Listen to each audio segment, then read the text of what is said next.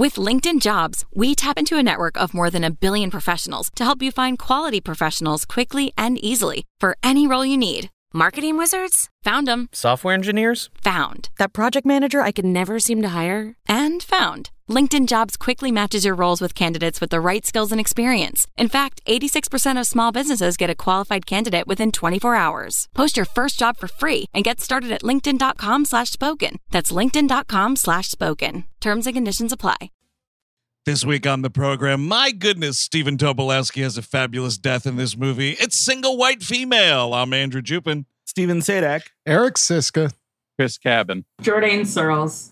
And we hate movies.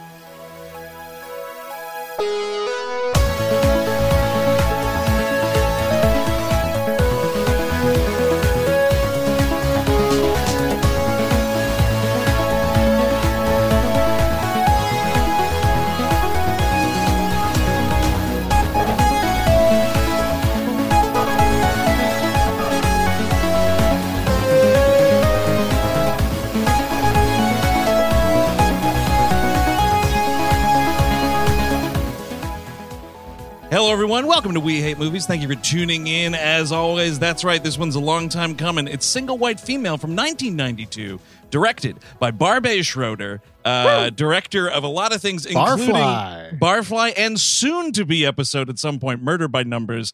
And joining us on the program to talk through this legendary motion picture is film critic and co-host of the Bad Romance podcast, our old friend Jourdain Searles, back on We Hate Movies. How you doing? So happy to be back, especially for this film. So we'll start there. What is your personal history with this motion picture? So I am a Jennifer Jason Leigh obsessive, which is like a very understandable. So there was just like one 3-month period where I just sat and watched all of her movies like it was a project. I actually did write something at the end to make it useful. But yeah, no, I just watched everything. And I was obsessed with this one just because of how good she is, but how weird the movie is. Yeah, it's, Steve, you kind of hit the nail on the head last night when we were chatting about this. Like, it's a Lifetime movie, but with really good performances in it, yes. with legitimate actors and whatnot. And real directing and real cinematography and all the things you don't see in real Lifetime score, movie. real editing. Real I thought for a second, distribution. Jourdain, you were like, "Oh, I'm a Jennifer Jason Leigh in this movie." Like, oh yeah, I guess I'm more. I'm like, if we're casting ourselves, I'm more of a Graham. I think just kind of hanging out upstairs with the cat, possibly. No, yeah, that's about right. I don't think that there is any parallel to me in this movie. But this is a movie it's been on the docket for a really long time. We've always wanted to talk about it because it is that kind of bonkers 90s mid-tier movie that you don't see that much anymore. Do not make these movies anymore. They just do not do it. No. And we always wanted to talk about it, right, Steve? Because at our old apartment with you, me, and Chris, right, our old place together, where we were having quite a living situation. But was it ever? In this movie, there's the photo of Steven Weber on the refrigerator, him hanging on a chain link fence. Yes. And I don't know what we did. I guess we froze frame it and we printed it out. And that was on our refrigerator for the entire time we lived there. And I totally forgot about it until you texted about it, and then I saw it in the film. Years. It was years because it was, I forget who was, we watched it together. It was maybe me, Chris, and Jen, or me, Eric, and Jen.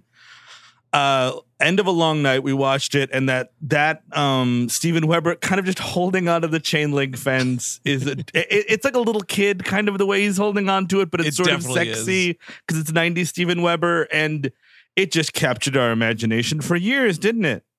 I mean, I remember watching it with you, Steve, because I was really peeved at the dog throwing scene. Definitely. I was like, oh, that's just a puppet. How does this lady up there know that that's a dead dog? If I was up there, I'd be like, what's that? Is that a garbage can? I don't know, man. I think it's clearly a fucking dead dog. You need to get glasses. I don't know. No, I don't believe it. That's what happened to Eric Clapton, right? Like he tossed his. He's an asshole now. I can say. That's true. He is a huge asshole now. So he just threw his kid off a building and then was like, the window. It's the fucking window. Again, the most accurate reporting I've ever heard from Eric Siska on the tragic death of, I don't know, Sid Clapton or whatever his name was. Keep the Clapton out of it. A tiny child we're talking about. I regret it already. I wish Eric threw himself off instead. That's the better. Okay. Yeah. Yeah, it's been interesting watching this movie again, because the first time I watched it was I think 2017. Well, probably before that. It had been on cable a bunch of times, but the first time I watched it as an adult and fully registered what was going on was 2017. But between that time and now, I've seen the It's Always Sunny episode, Mac and Dennis Move to the Suburbs. Which... when it got to the dog, I couldn't stop thinking about it. Absolutely. Is this movie an erotic thriller or just a thriller? Because we've got a lot of sexy stuff going on in quotation marks, but it's not full. I think if the sex club scene was longer, it would be an erotic thriller, but because it's only 38 seconds and goes nowhere, it's not. Well, yeah. It's a horny thriller, not an erotic thriller. A horny thriller. Because there's no real eroticism here. I guess I don't know, the first sex scene with Fonda and Weber is maybe something, but I don't know that I wouldn't qualify erotic thriller. Yeah, sex is not portrayed in a good light in this film, I would say. No, because Bridget Fonda is kind of, she has this good girl air to her, and every single time the camera looks at her, it's just isn't this an angel? This beautiful redheaded angel. And the nudity is very disparate in that way. Jennifer Jason Leigh is naked almost this entire movie, and then only at the end when Fonda's getting changed whilst pretty much at gunpoint, you see sort of some nudity there. You're seeing butt. Very early on, you see Fonda's butt when she's leaving her sex den to stop the divorced wife's message at the beginning thing. That's a fucking bold. That's a barn burner of a move, lady. Wait, who? The ex-wife calling in the middle of the night? Oh, definitely, man. She's throwing fucking Molotov cocktails in that relationship. But at the same time, fucked up. What is Steven Weber doing? By the way, he does show ass and hang a little brain in this. Does he? Definitely happening. Definitely happening in this. Appreciate it. It's a blink and you miss it, but that's what the pause button was invented for. But he's dating Bridget Fonda, right? He goes to his ex-wife's and sleeps with her, goes to Bridget Fonda's and then sleeps with her. I feel like this guy's playing, he wanted to get the twofer that day. I mean, he's a piece of shit. That's not up for debate. He's definitely a piece of, the way he deals with this whole thing, call back later. I'm sleeping now. Yeah. I know we were completely separated and everything, but and I fucked you. So what? Shut up. Go away. You got to make that's a huge his lie attitude right here. You got to say, he's got to pick up that phone immediately because Bridget Fonda's oh, it's your ex-wife. And he's tell her to call back. You pick up that phone immediately. You take as long as it takes in that conversation. And then when you hang up the phone, you tell Bridget Fonda some lie oh, her dad died. Yes. And I got a fucking phone call about that. Bridget Fonda, your dad died. This is a conversation. This is a conversation that takes place in the bathroom, by the way. Because you're oh, what? Let me just take it. What's going on? You can't call me now. That's absolutely. As opposed to pawning it off on her. It's the early 90s. You definitely have a ton of portable phones in this movie. Sure. You can do it. You can take that phone into the bathroom, Steven Weber. Absolutely. We should say purchase alum, Steven Weber. Oh, wow. Oh, I did not know that. I mean, maybe I was just too young to remember, but do answering machines just start fucking going off while you're not touching them? Oh, yeah. And as loud as possibly. Yeah, that's a bad situation. You want that to just not play out. You know what I mean? And then check it later. But no, yeah. Kind of sounds like in that household they were big into call screening because you cranked it all the way up so you could just hear, wherever you were in the house or whatever. If you were screening your calls, you want to make sure the volume is all the way up. But big mistake here on Steven Weber's when part. it records, you hear it. Yeah, it projects it. Yeah. No, I was saying to Jourdain's point, that is weird to think about now. Like anytime you get a voicemail, like you're at a business meeting and it starts yelling at everyone, you know what I mean? Like it's a bizarre concept now with hindsight. Well, also, like, they must have the first year the answering machine, like the first big answering machine that came out, they must have gotten just like tons of letters from guys like, you fucked up my affair. She found out immediately. And they're like, okay, maybe we make a silent option. Maybe we can just hear, maybe just loads on the tape without hearing anything. Also, just like, that's just, the ex-wife, just like, maybe the bitch that I respect the most in this movie. Yes. She just like blows up his spot in like such an intense way. Like he's just like a fucking rapper or something. Why are you so pressed about this man? Like he's handsome, but it's like, it's not that serious. I don't know. They portray him as like the hottest piece of ass on the Upper West Side. They really do. And he's gonna like introduce her to this world of his and everything. Like, oh, wait till you meet this friend of mine and that friend of mine. And I'm like, how long has she been living in the city? Like, why is she just starting this now? Like, I don't. And it's also weird too, because in this same exact conversation, they're also talking about like how they're going to get married. And I'm like, so what status is this relationship at? Like, how long have you been together where like she doesn't have any friends in the city, but you're also about to get married? It's a great question. Engaged at First Sight, baby. Oh, shit. The new show from Bravo, Engaged at First Sight. I don't understand this at all. Lisa, the ex-wife, she just has sex, curses this guy out, and never is in this movie again. You're right, Jourdain. She really wins. She's got it. She won because she didn't have to be involved in any of this bullshit. And she's got a dog at home, totally safe. Yes, thank God. So, but Bridget Fonda's character is what's the deal? So she broke up with a business partner, I guess, and in the deal, she also got a rent-controlled apartment. Yeah. I don't know Tobo if that's has some line that is a little vague about everything. Because it's a weird, like, Mark Zuckerberg v. the Winklevoss twins kind of situation. So maybe it was a thing where, like, that apartment they used as, like, the headquarters for the operation or something. And, like, the business LLC was on the lease, but, like, also Bridget Fonda's name was on the lease or something. I'm not entirely sure. Maybe they don't care at the end of the day, but like it is a good explanation for how she has this insane apartment. It's nuts. Well, she's a struggling startup person. This apartment is so beautiful that I almost started crying. Like, how dare you?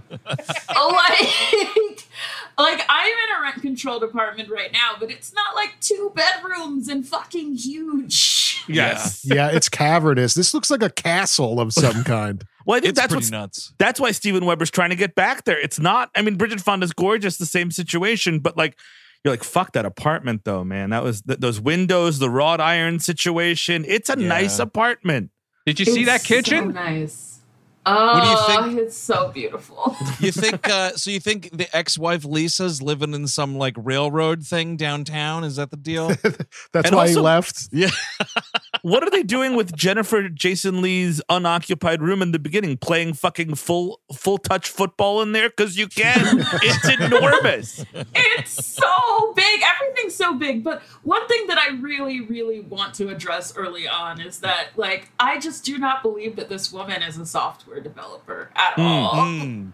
It's not even because she's hot. It's just because, like, it just seems like she works for a publishing company. And every single time I see her, I just think publishing. Like, she works at Penguin Random House. Yeah. Yeah, it's weird because also like the lines they give her to talk about this thing, the software is some sort of like thing catered to fashion designers where you can like see the clothes, and it's also helping you with like accounting and stuff like that. I think that's what the Riddler uses in Batman Forever when he's designed as a costume. Yeah, it's kind of the closest thing I could think of, like computer program wise. It might be what Cher had in her closet in Clueless. That's a similar type of thing going on. Oh, yes. I totally forgot about that one. You're right.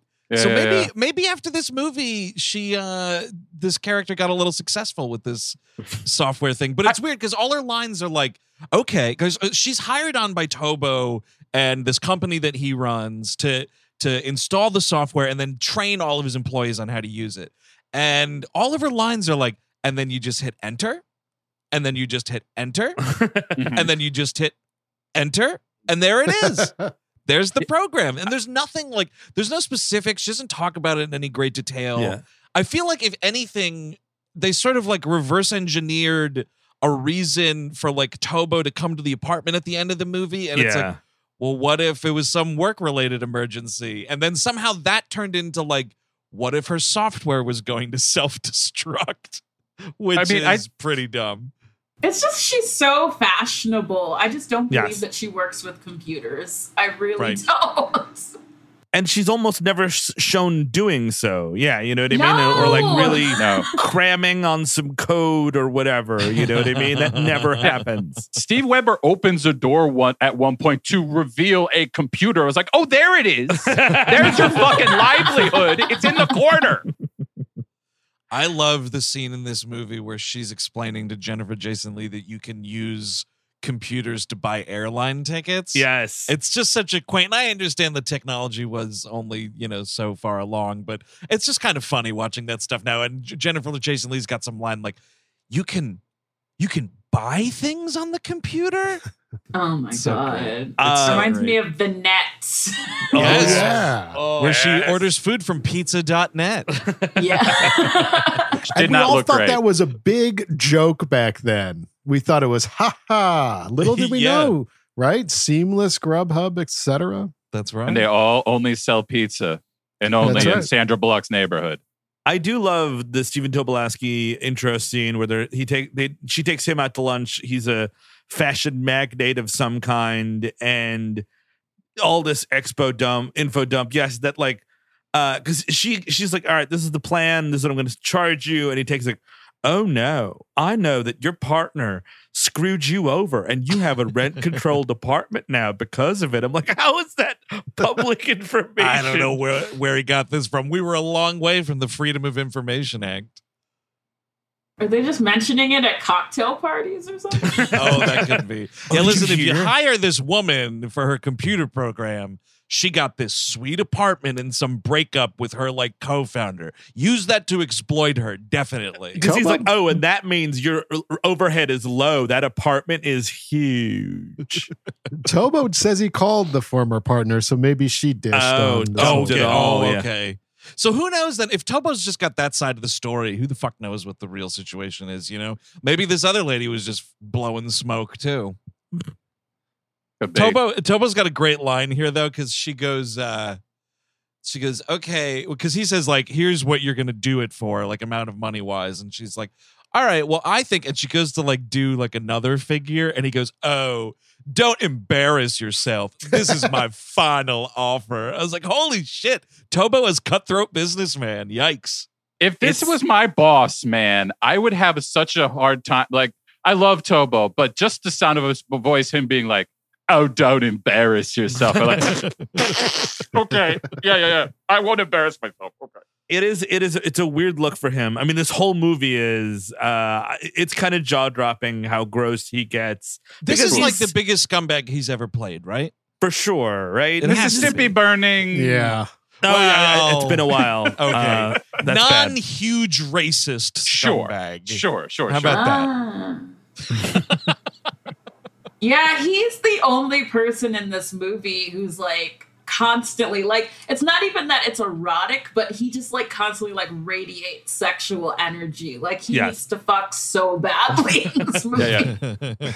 It's that like coke sex kind of thing he's got going on, I think. I would have appreciated a quick scene of him doing a little fucking booger sugar, you know what I mean? Yeah. Was Tobo himself, was this his sugar days? I know he had them from the Tobolowsky Files. Good show. I don't remember the single white female episode. I don't know that he ever did one when I was listening, but as far as I recall, he like kicked the coke well before this.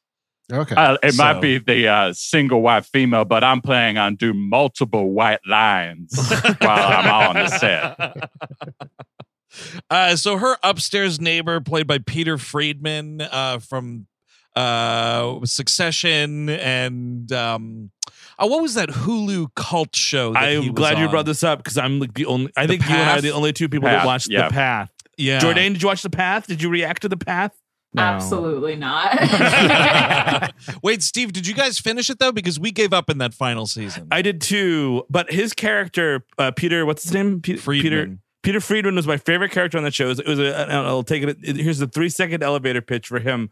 It was a cult that it's all about being on a ladder, and like if you're this rung, you have these responsibilities, et cetera, et cetera. But it was a cult that was really cool with smoking weed. Yep. And he was like in his 60s, and he was just like, I'm cool with where I'm at, man. And just like getting baked every episode. I was like, this dude's got it wired. It was kind of great because that character, like, you totally knew he didn't believe any of the cult shit. Yes. But his whole like mentality was like, well, if I can kind of just live in the Catskills and smoke dope every day, I don't know. Yeah, you can fucking put me on your ladder or whatever. I mean, Friedman really does know his shit too. Like he's lucky too. Like he's on Succession now. Like his shit's done. He could fucking coast on that for the rest of his life, I assume.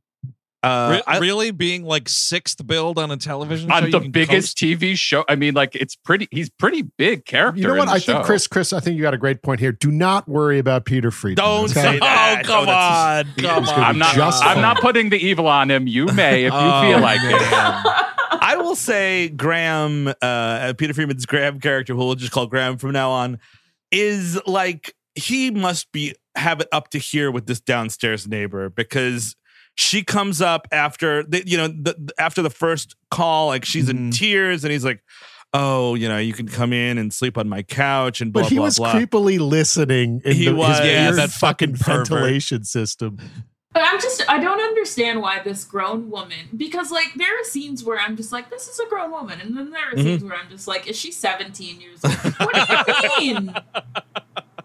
What do you mean you can't sleep alone just because you found out this man is cheating? Girl, you have other things to do. This is fucking weird. Have a bubble bath or something. Why are you messing with this man in the middle of the night? Exactly. Hey, you can't sleep alone? How about two things? Booze and television. I'll talk to you tomorrow. We will get lunch tomorrow and we'll talk about it, but it's 4:00 in the morning. Absolutely. Smoke a blunt. I keep my weed in a drawer right next to my bed because that is where you fucking sleep. It is incredible him just like listening through the vents though, isn't it? Like, what a dirty bastard. And it's one of those like, well, I can't help it, so I guess I just have to sit here and listen to it. Really sick shit. I would 100% be doing this, by the way. What, really? You're a vent listener? If I can hear it from the thing, what am I? I'm going to be like the crazy person who puts the fucking scotch tape on it like she does? No, like, turn some music on or something. I don't know. Open a window. I mean, it's constant. If it's fucking down there, if it's the fuck sessions that have been going on downstairs, dude, you're hearing it all the time. That is the funniest part of this movie, where like they're talking about all this crazy shit that is happening to Bridget Fonda over the past few weeks or whatever, and then he's like, "Oh, by the way, I know this isn't a great time to tell you, but I can totally hear it every time you have sex. Just an FYI, have a good night." I can and I do. I also love how clumsily they reveal that he's gay. They do it like 3 times in a row. Like, because they're in the laundry room and they're folding laundry and she's trying to get over it. And he's like, whatever her name is, Allie. He's like, Allie, I won't let a guy get in the way of my dreams or whatever. And then later on, Bridget Fonda has to be like, "Oh, Graham is gay." Like she looks at the camera, like, you know what I mean? We do a helicopter shot where he's like, he is gay. Like, I got it. When he raises his voice and she's like surprised and taken aback, and he's like, "What? I can be butch sometimes." Yeah, exactly. But he's also coded gay from his apartment because it's just like, well, he's got books and art, right? That's what it is, right? And everyone? a cat named Carmen. He's a man who lives alone. He's got a cat with an impeccably decorated, nice-ass apartment. Yeah, that's what we're saying here. I mean, as you know, straight men, it's just a bed in there and some beers. Yeah, totally. Absolutely. And he's not aggressively hitting on Bridget Fonda, which tells you, okay, yeah, all right. The apartment for a straight man is just a bed, some beers, and a photo of Steven Weber on the fridge, which is what we have. Actually, Bridget Fonda's bedroom in this movie is way closer to like a straight loner dude's apartment than anything. Because she's got like a bed that I'm pretty sure is just on some cinder blocks on the floor. Yes. There's not much of a frame to speak of. Yeah, but also, there's no like posters from Caltech or whatever the fuck she went to school or something. There is nothing in the entire apartment. It looks like she's doing this thing like I have to sleep in this haunted apartment for a night to get the inheritance. Yeah, did the partner take all the furniture, I guess? Oh, that could be. That must be the only thing. The mattress was mine. Everything else she walked out with. I just want to know who she talks to about nerd shit. There's got to be somebody. They were just like, oh, that's not sexy. Let's just take that out of the movie. I want the deleted scenes of her just like talking about building her own computer. Yep. Right, yeah.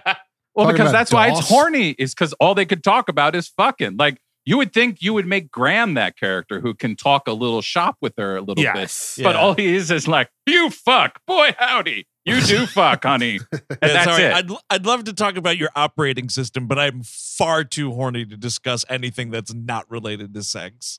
So she decides because, and I mean, again, like it's rent control. She can make the rent. And she's like, you know what I would love in here? A total fucking stranger. And it's like, why? Well, doesn't Peter Friedman put the idea in her head, though? Doesn't he? Because she can't be alone for some reason. It's just like, let's bring in the burden of a stranger instead of just like getting a fucking hobby, maybe playing some video games. Like, I don't know. Yeah. Totally. It's 1992. The Super Nintendo is right there. Yeah. It's right there. You could always fall back on some Duck Hunt, some classic NES. Look at your fucking apartment. Start a daycare in half of it. You still have the biggest apartment in New York. I mean, again, like, or find a bar, become a regular, make some friends with a capital F. Like, that's a good idea, right? You know what I mean? True. Like, yes. We get this montage of bad roommates. The first one is the most problematic, and so much so, this woman is credited, ladies and gentlemen. The actress is Tara Karjian as mannish applicant, ladies and gentlemen. Very nice. Because she is, Jourdain just went, just took a deep breath because it's a tough scene, isn't it? Isn't it tough? This is the character that walks in and she's like, "Oh, there's so much construction projects I could do in here." Is that one? Yeah, yes. She's wearing a leather jacket. Are you good with tools? Yeah. Knock down this wall here. Like, she's of course the most annoying of the fucking people that come in. Well, other than the one that's talking about incest memories or something. What is it, dude? And that, you know what that is, though? That's an early 90s, we're making psychiatrist jokes. That's because she's like, oh, yeah, yada, yada. This room looks really great. I'm an incest survivor, by the way. Something. I guess I should be telling my therapist about that. Well, I don't really remember what it was, but I survived something. Dude, it's fucking abysmal. Like, get that out of here. It's not funny. I noticed this in like a lot of movies. I mean, it mostly pops up in like rom-coms where it's just like, here's a montage of a bunch of different people and all of the weird types. It's like, oh no, they go to a therapist. Oh no, this person is trans. Oh no. Yes. Like, it's like, I just don't, I don't know. I feel like if these things were more honest, it would just be like, you see somebody pick up a glass of lemonade in the apartment and then put it down on the table without a coaster. And it's like, okay, we're cutting to the next one. Yep. And it cuts to Bridget Fonda like, or just like grimacing at the non-use of a coaster. Definitely. It's early 90s. That ring. It's just like, oh, I hope you love improv because my improv friends are here all the time. It's like, all right, you're out. You know what I mean? Like, these are things that you don't want to see in an applicant. It's not even like punchlines each time. There's just that one woman who just like walks around behind her. Yes, and it's just like looking at things. I'm like, oh, what's her problem? I think she's too hot, possibly in quotation marks. Yeah, the way that she's framed is like she's so hot.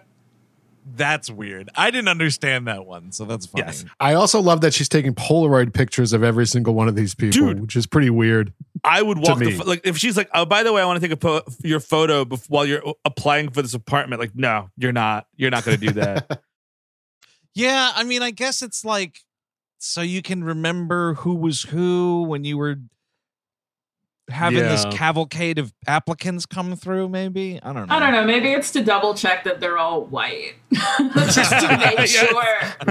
Well, because it's interesting because the short story that this is based on, it was called Single White Female Seeks Same, or the novel. And it's I love that they don't necessarily say it in this, but it's very obvious that she would not live with the person who is not white, because she seems to be afraid of everyone.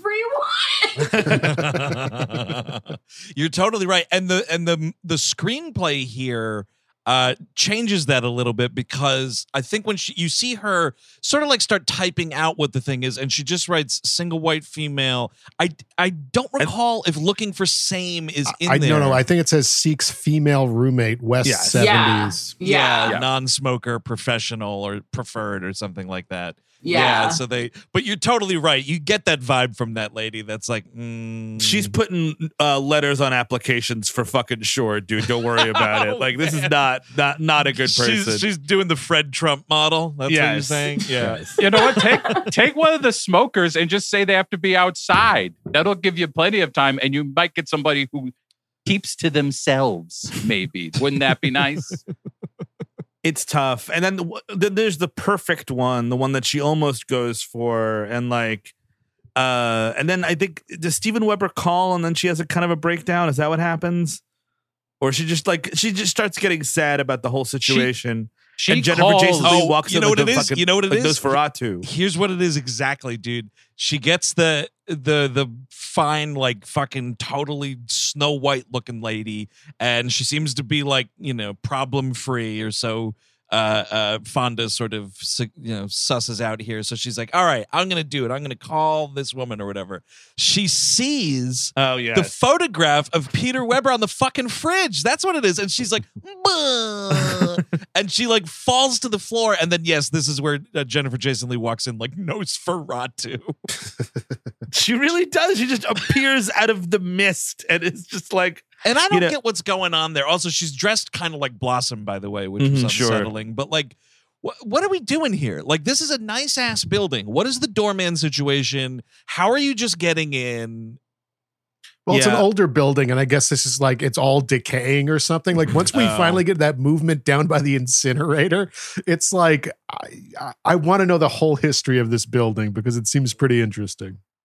Yeah, I'm not sure if this one has a doorman. I don't think this one has a doorman. I guess it's not. You're right, because she's talking about there's the shitty elevator or whatever. Mm-hmm. It reminded me of the new Hulu show Only Murders in the Building with Steve Martin and Martin Short. That's another weird shit happening in an Upper West Side apartment building. Is that worth a damn? I think so. Yeah, we watched the first 3 episodes. It's a lot weirder and more crass than I expected it to be. So that's kind of something. Yeah, and Selena Gomez is good in it too. So I don't know. I would recommend it. Yeah. So then so Jennifer Jason Leigh comes in. This is her big moment. She walks in like Count Orlok, and they start talking for a second. And then we have this instant pseudo wet t-shirt contest where we're trying to fix the sink and everybody's just getting wet, and it's fucking hilarious. But Jennifer Jason Leigh demonstrates her value by being able to fix the faucet without being mannish about it. Big air quotes.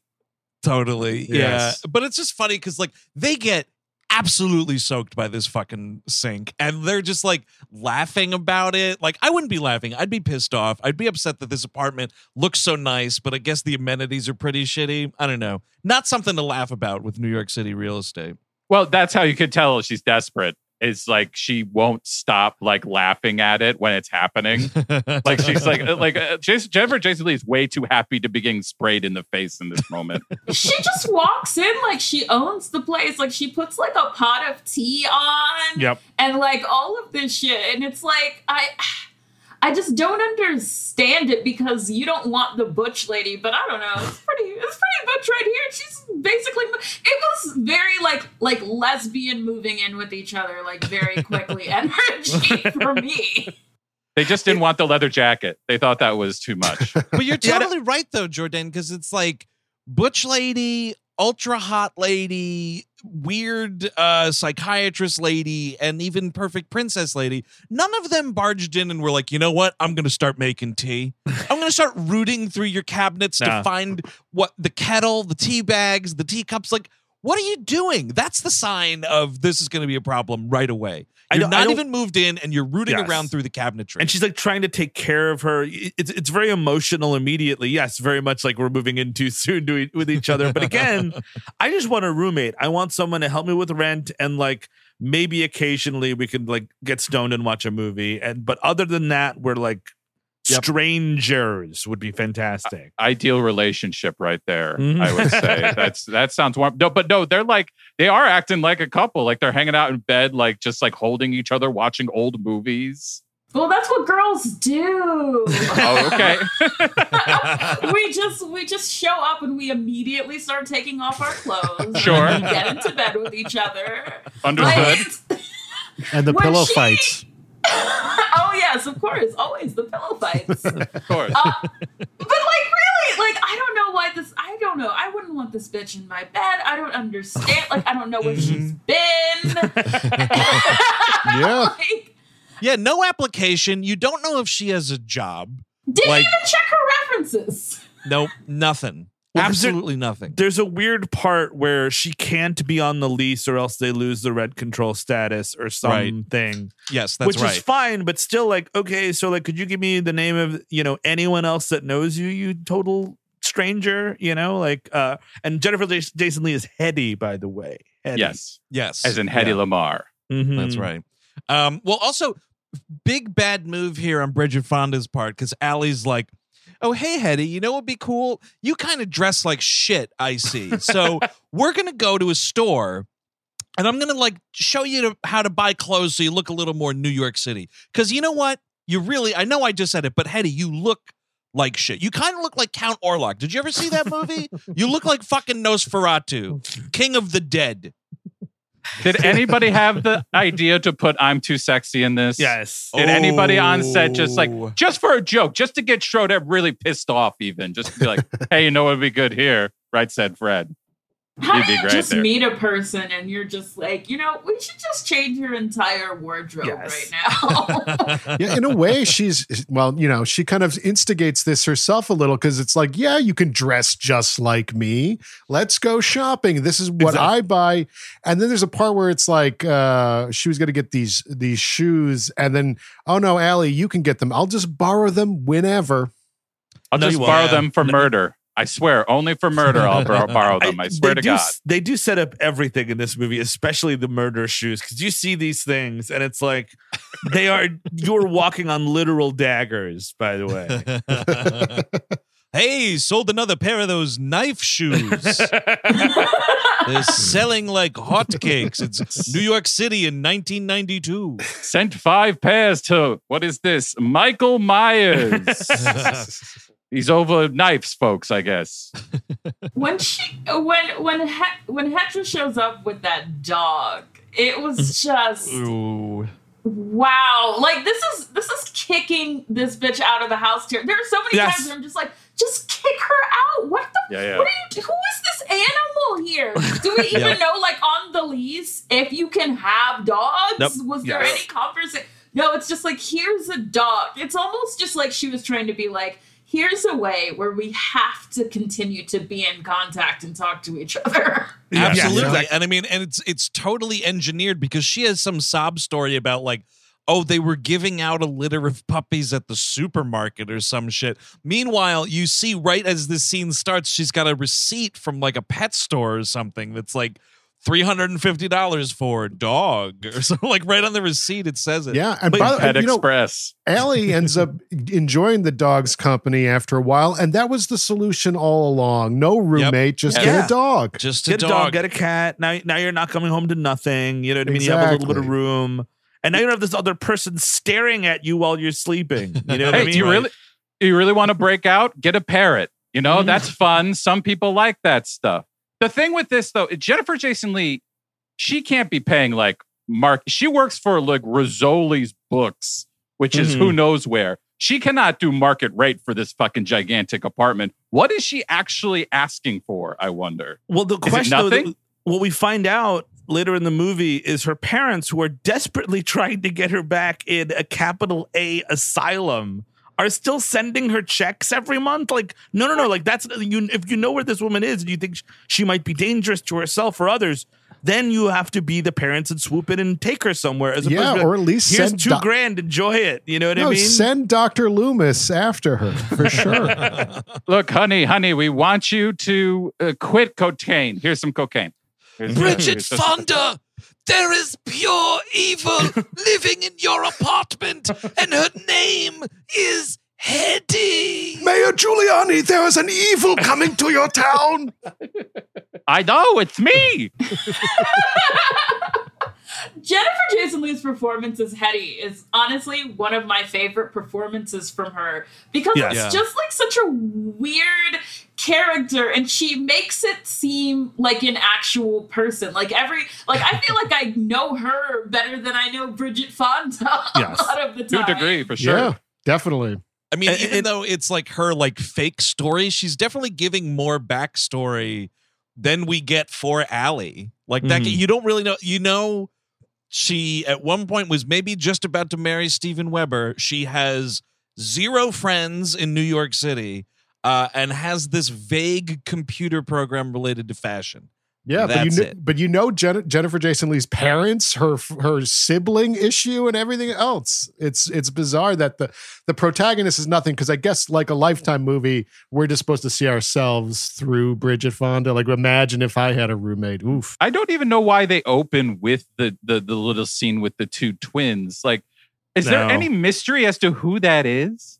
Like, no, it's not. But it's so. I mean, I guess also it doesn't matter, but I think it's just because you know immediately from the jump that she's full of shit, because she's got some story about like, oh, I was a twin, but the twin was. She says I was supposed to be a twin, but the other kid was stillborn. Yes, and so that's like, all right, she's instantly lying. She's just technically she didn't lie, because the other kid was still born.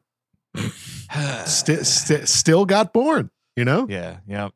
Yep, you're right. She technically wasn't lying. Did you hear that, Paul? Did you hear that? Could I get a little stillborn music, Paul? Yeah, she was stillborn. Boom, boom, boom, boom, boom, boom, boom. Greatest band in late night, dude. I do think, I do think that Jennifer Jason Leigh does well when she plays like darker characters, for sure. She's got that kind of. She's great in Possessor too. That Annihilation, baby. Oh, she just has like one of those voices. Like I love her voice and the way that it like portrays like sarcasm, like cruelty, like emotion. Like she just constantly seems like there's so much conflict in everything that she says. Well, because she does that thing where it's like she can be soft spoken but not mush mouth, which is kind of difficult to do as an actress. Like she really projects. Like you know exactly all the syntax of what she's saying, but it's not so big or broad, you know, or polished. It's not even that but it's so funny that she started at Fast Times at Ridgemont High, where she's like this total innocent, and like that's her whole thing, and that's what she's acting up. And then she almost immediately moved over to this. Like not long after that is Buried Alive.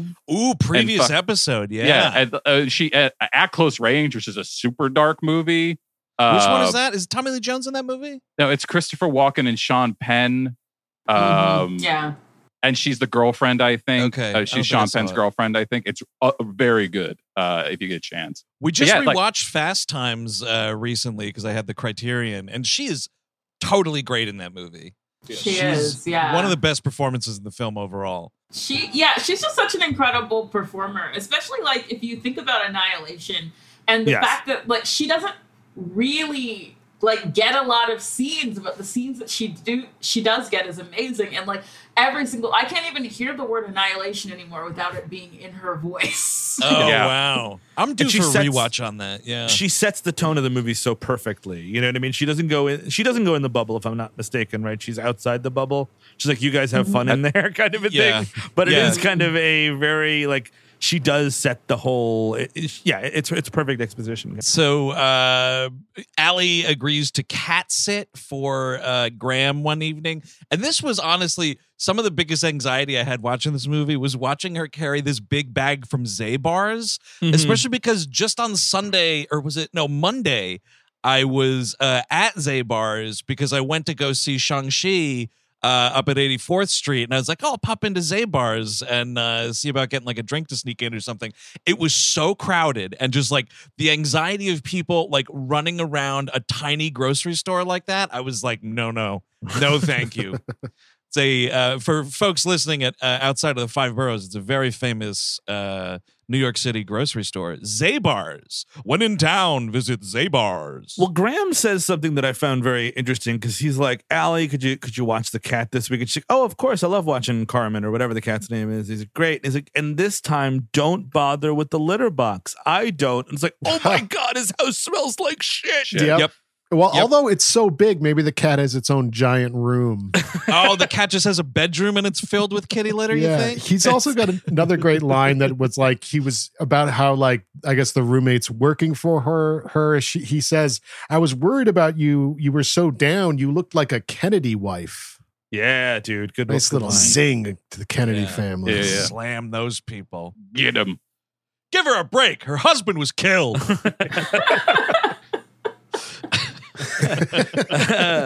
But so like and there's also a line in that scene where he's like, oh, it's weird, I saw your roommate, I never met her formally, but he's like, I thought it was you and I was running after her in the street and then I realized it wasn't and I felt embarrassed. Like, why are you chasing me in the street, dude? Back the fuck off. Seriously. I mean, I guess that's what you did before texting. If you didn't know like when it was you were going to come in contact with someone again, so I better catch her now. Well, I don't know if I'm going to see her again. If she's going to come over at 4 a.m. again to play cuddles, you never know. You might need to. So if I could say, no, I'm going to see my boyfriend tonight. God damn it. It is sounding, though, like when he tells her this funny story, it sounds like he was kind of getting aggressive, too. Like, because he says something about, like, and by the time I put my hand on her shoulder and whipped her around or something. And I was like, what the fuck did you do to this woman? Just accosting her on the street like tackling people. My Lord. Yeah. Take the L. We didn't meet each other in the street. It's fine, man. I'll catch you on the way back. But it establishes the creepy nature. There, there might be one half of a twin in your building. There is one half of a twin living in your apartment building. And I guess is that because it's also kind of a trope, right? That twins are creepy and weird. Yes, and now absolutely. Because she lost the other one, she's trying to turn into her twin. Yeah. I mean, we find out later that that's a lot like the and it's kind of this weird, it's in the epilogues. You never, I'm fine with it. Like that you don't get the whole story, but like the other twin daughter died and Hetty blamed herself for it. So like when they were younger, right, at some point for some other reason, and I thought you killed her or something. Well, the kid drowned. There's like a newspaper clipping or some shit. That says like 9-year-old whatever girl drowned in a lake or something. But when I saw that, I thought of Steve's scenario where I was like, oh, she drowned her sister. Yeah. Oh, that could have been. I mean, like. If this movie were made today, you would get that flashback, right, of that happening. Well, tiny 9-year-old holding down another 9-year-old. Absolutely. It happens Here we go. Chris, you have to go now. It happens every day, Chris. Like that movie. Okay. What was that fucking Austrian flick? Was it just called Mommy? Good Night, Mommy. Yeah. Those are some creepy ass kids trying to kill twins too. Yeah. Did not catch it. Oh, it's totally worth it. Pretty rough stuff. IMO. So this is sort of like the next big point of the film is she walks into the apartment after agreeing to cat sit, walk into her own apartment, and Jason Lee's trying to like, oh, you know what? Maybe we should maybe we should go away right now, like kind of being weird. And then who fucking saunters around that corner but steamy Steven Weber. Ooh. And she's like, he pushed his way in here. I tried to stop him. sort of situation. And Weber knows what he's doing, man. He's got the dog already in his arms. He's cuddling it a little bit. Like, look what you could come home to. I look like a husband catalog, don't I, honey? You're totally right. There we go. You're totally right. I'm husband material. See, I'm not a total fucking scumbag. Mm-mm. And she forgives him so easily. Yes. Yeah. Oh, definitely. Definitely. The movie knows she's a doormat, but it's kind of hard to root for this big of a doormat because she's just like, even Hetty, when they're arranging stuff, like, you're not going to like dump me once this dude comes back immediately, are you? And she's like, no, I won't. And that's why, like, Hetty's murderous rage is kind of justified because she's like, dude, I fucking asked you. I asked you on day one. This guy's not going to come looking, crawling back and you're going to take him and then I'm going to be out of my ass, right? And you promised me that wasn't the case and now look what's going on. So the murder's justified, you're saying? The murder is justified. You're really putting this woman in a bind, though, because it's like she just moved in with you. Where is she supposed to go? She doesn't have any friends. You don't have any friends. Nobody. That was the other thing. Like later on in the movie, when Hetty really starts to get even weirder, she says, "Well, I think that I'm her only friend." It's just like you don't have any friends either. Very pointedly, all you have is an ex-boyfriend. Well, you got Graham. Good old Graham, but that's about it, dude. Yeah. I mean, the movie's right. Like, tell her, like, you got till the end of the month or whatever, and then just go live in the hotel with your boyfriend. Exactly. That's right. But we find out some weird stuff that, like, maybe he's like, oh, you didn't get my letter. I sent you a letter with the keys as well, blah, blah, blah. And that's right. We do good moment here to point out, Steve, that also there is a moment a little while back in the movie where we see her erasing a Steven Weber answering machine message. Yes. But it's amazing, to Jourdain's point, like, they fuck that afternoon. She's wearing that engagement ring that evening, and it's like, lady, are you nuts? Dude. Is it, like, I need to know, like, is the dick really that great? Must be. I can't conceive of it being anything else. It was like, okay. Like, and later on, where, like, spoiler alert, Hetty does I don't even know if I should do that spoiler alert. But, like, later on, when you don't see his dick, but you see someone interact with his dick, he comes so quickly. Yeah, that that's I was just like, this dude is really not working with that one. Yeah, we're talking. That's like a 70-second blowjob. That was so quick. Like, I just can't. And it's not like she was doing anything special there. Like, she wasn't like using like a special technique. It should have taken at least a little bit longer. We could do like a cut. I don't know. Throw a cut in there. You don't know where the other hand is going, though, Jourdain. Possibly. That's where it happened, and that's she hit the Game Genie code, and then oh, that could be. You know what though? I think it's a blessing in disguise either way, because there's only so much I can handle of Steven Weber uncomfortable getting a blowjob. Yeah, it's really tough to look at, and let's move on with the scene, Barbet. Let's get on with it. He just wakes up in the middle, like 4 a.m. in the morning. I would stop. Even my fiance would be like, oh, stop blowing. Stop. What the hell is going on? What is going on here? When he gets up, though, you do see his ass and you see his jangly balls from behind. Yep. And I took a screenshot of it and I put it on Twitter and I said, one perfect shot. And people were warning me that I was going to get like taken. I was going to be like suspended softly again or something. So I deleted it because I was afraid of the ref. Ref, I don't know, dude. I think it would have been fine. Oh yeah. So I should repost it, you're saying? Yeah, just be like, I was rewatching Single White Female the other night, and I noticed in this one scene Steven Weber sat in gum. It is quite something. They fuck immediately because I don't even know. He's just like, I missed you, babe, and she's like, yeah, you hurt me really bad when you fucked your ex-wife in front of me, practically. Yeah. I just don't get it. It's just like, he's just, whenever he goes to see her, I'm just going to think that he's fucking her. Like, this is weird. Yep. Mm-hmm. Or he goes anywhere and this guy's going on business trips. Lord knows what he's getting up to. That's true. Trips. That's true. So, isn't this what leads into Hetty masturbating? Yes. Yes. Oh, right. Here's a question. Chris and Eric and I lived together. That door was closed when I was masturbating. That was my rule. We didn't talk about it. Wow, but, what an original rule. Close the door when you jerk off. See, That's exactly. We decided to put down some rules just to make things work.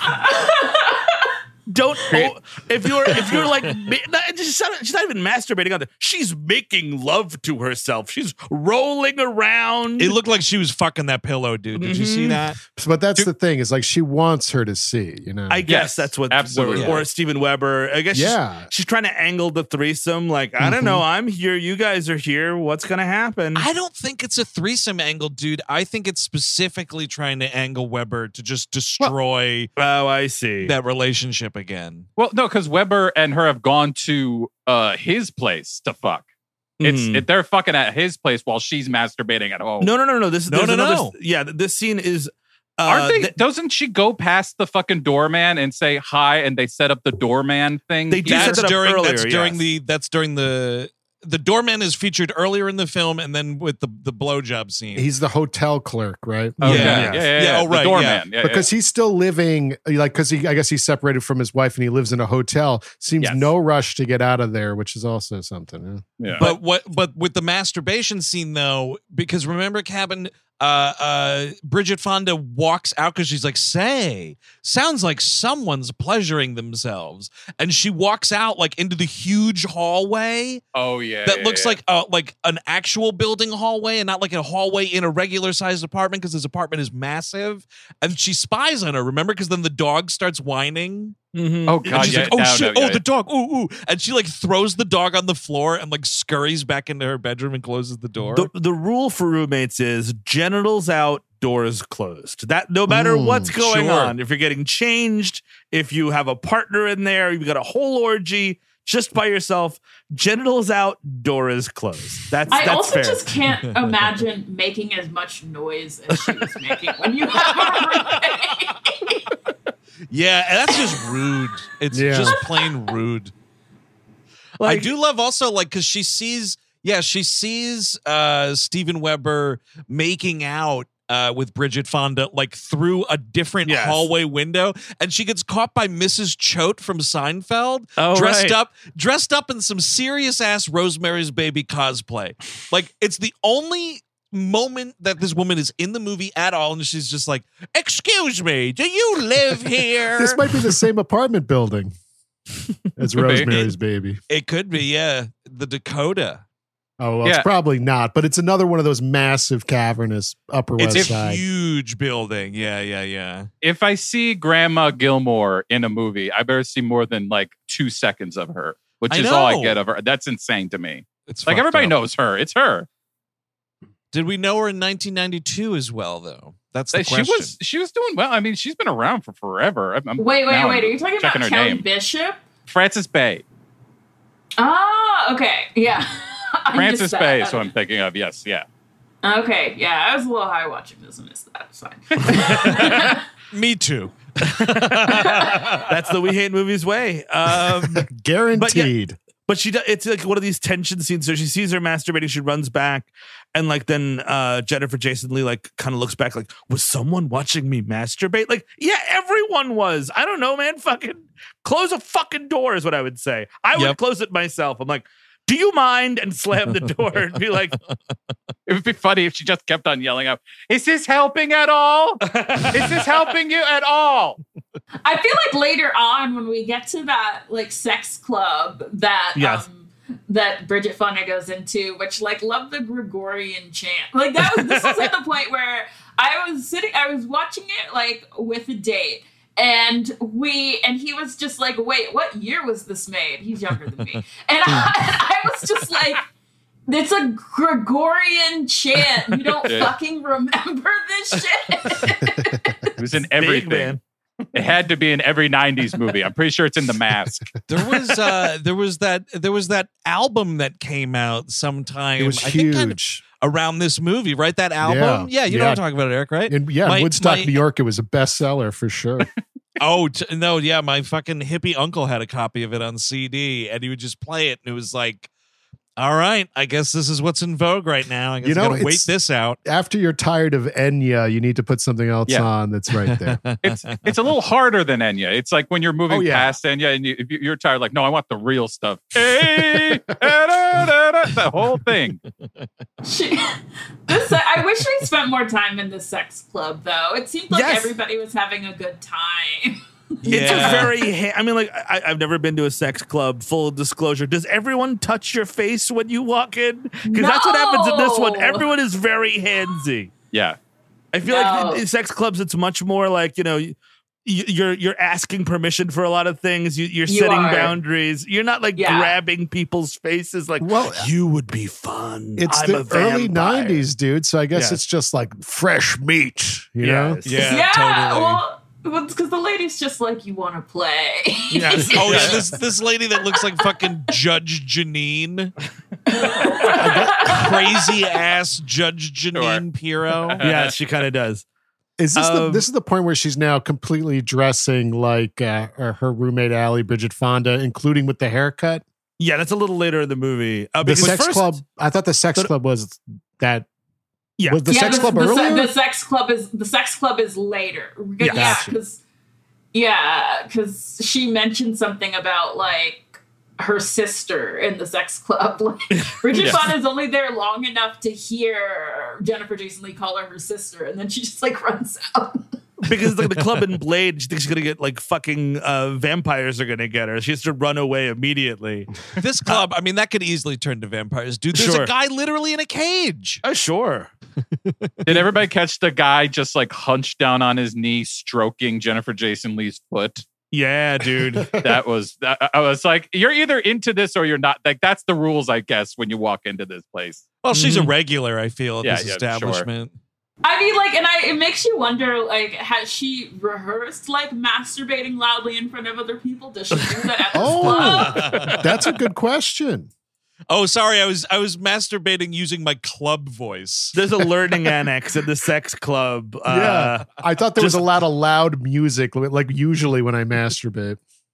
The next kind of big thing is the dog, which poor buddy, because Jennifer Jason Leigh, I think even like Allie intimates like you might have to. We're back together, but not right away, but we'll probably just want to move back in. So she sees the writing on the wall, and Steven Weber is fixing like some sort of this old style Ghostbusters looking stone grate that separates the wall. Like it's not even a screen. Wrought iron. It's a wrought iron thing that they have out there, so you could put like a planter out the window or something like that.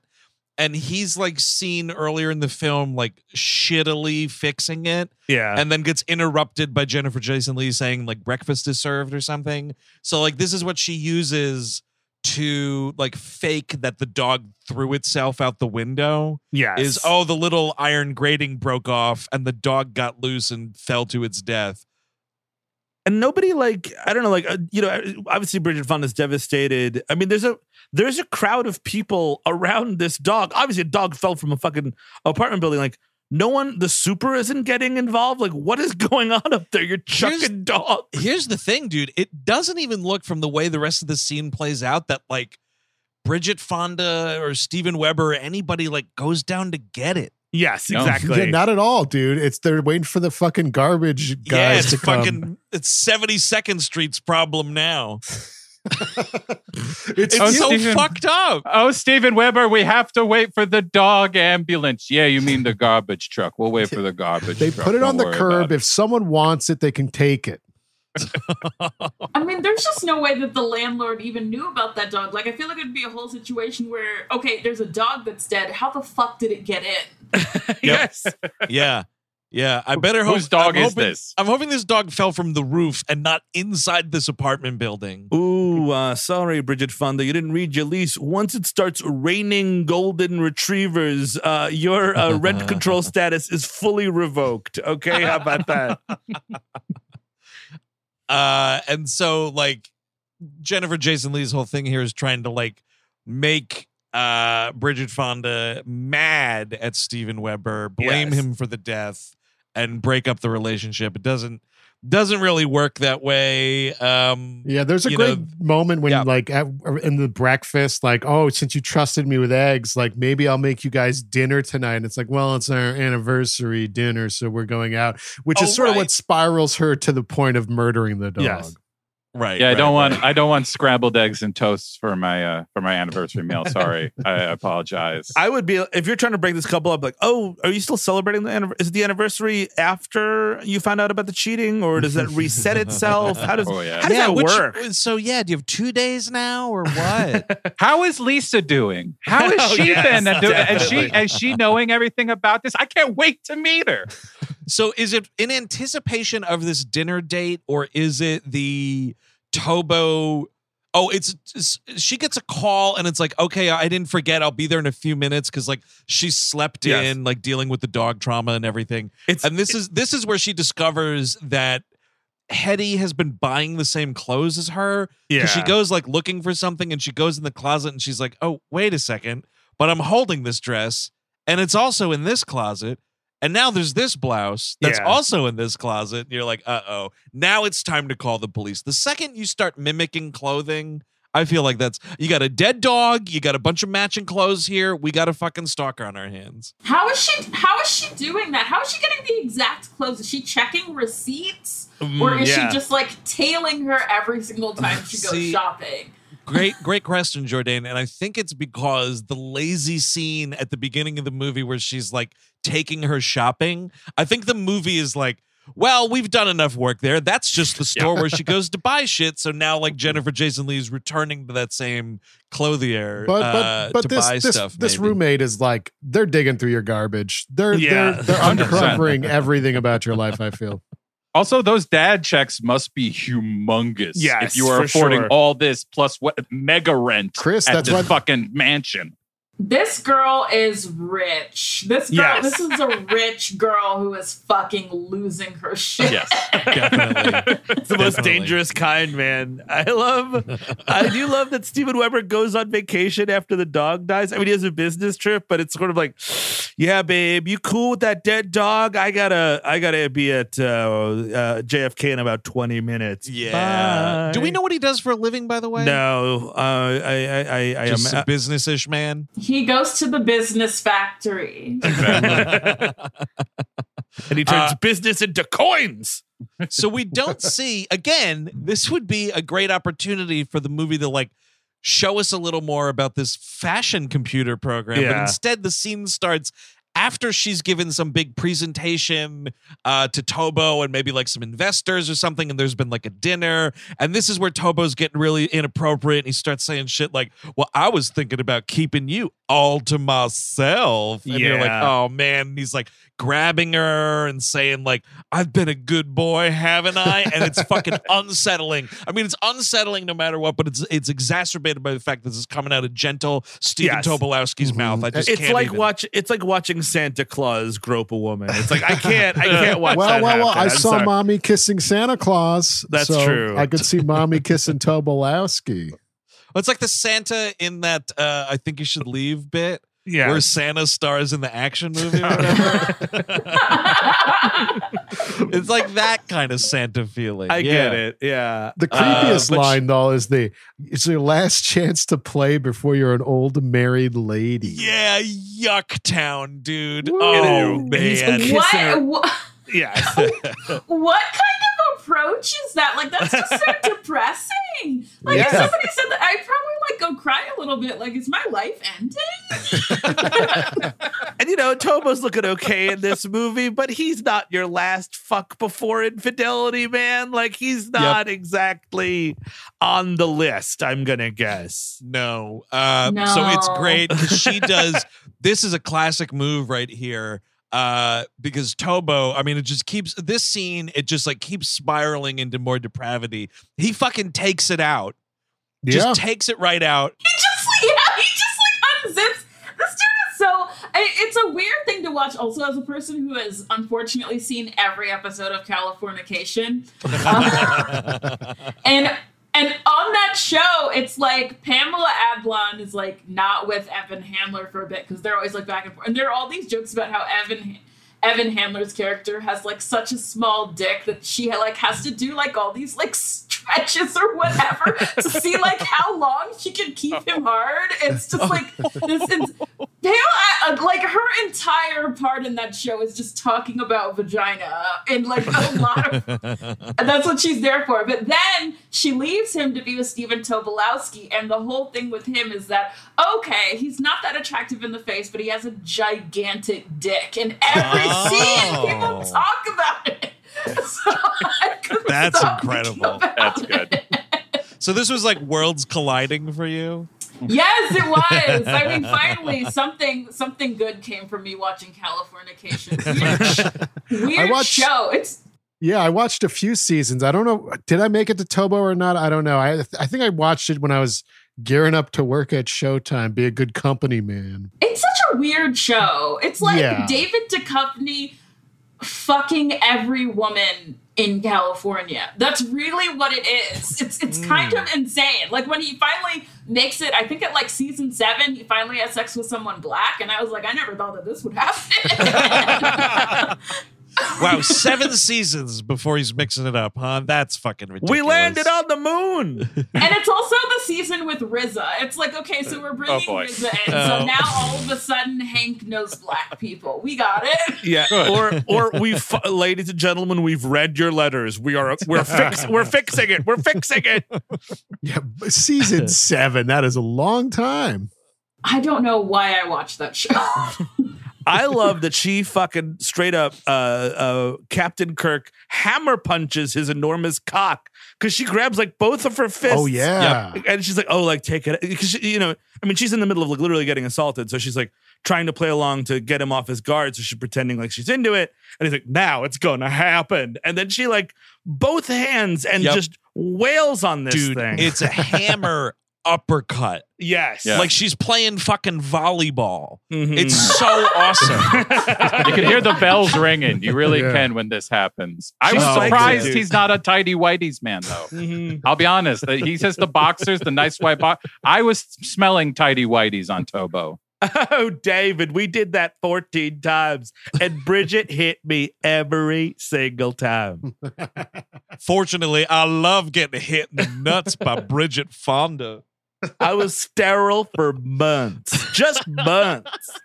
One of them's just dust now. Doesn't exist anymore. I like the idea that Tobo was trying to like impregnate someone for months after this. Could not get there, my friend.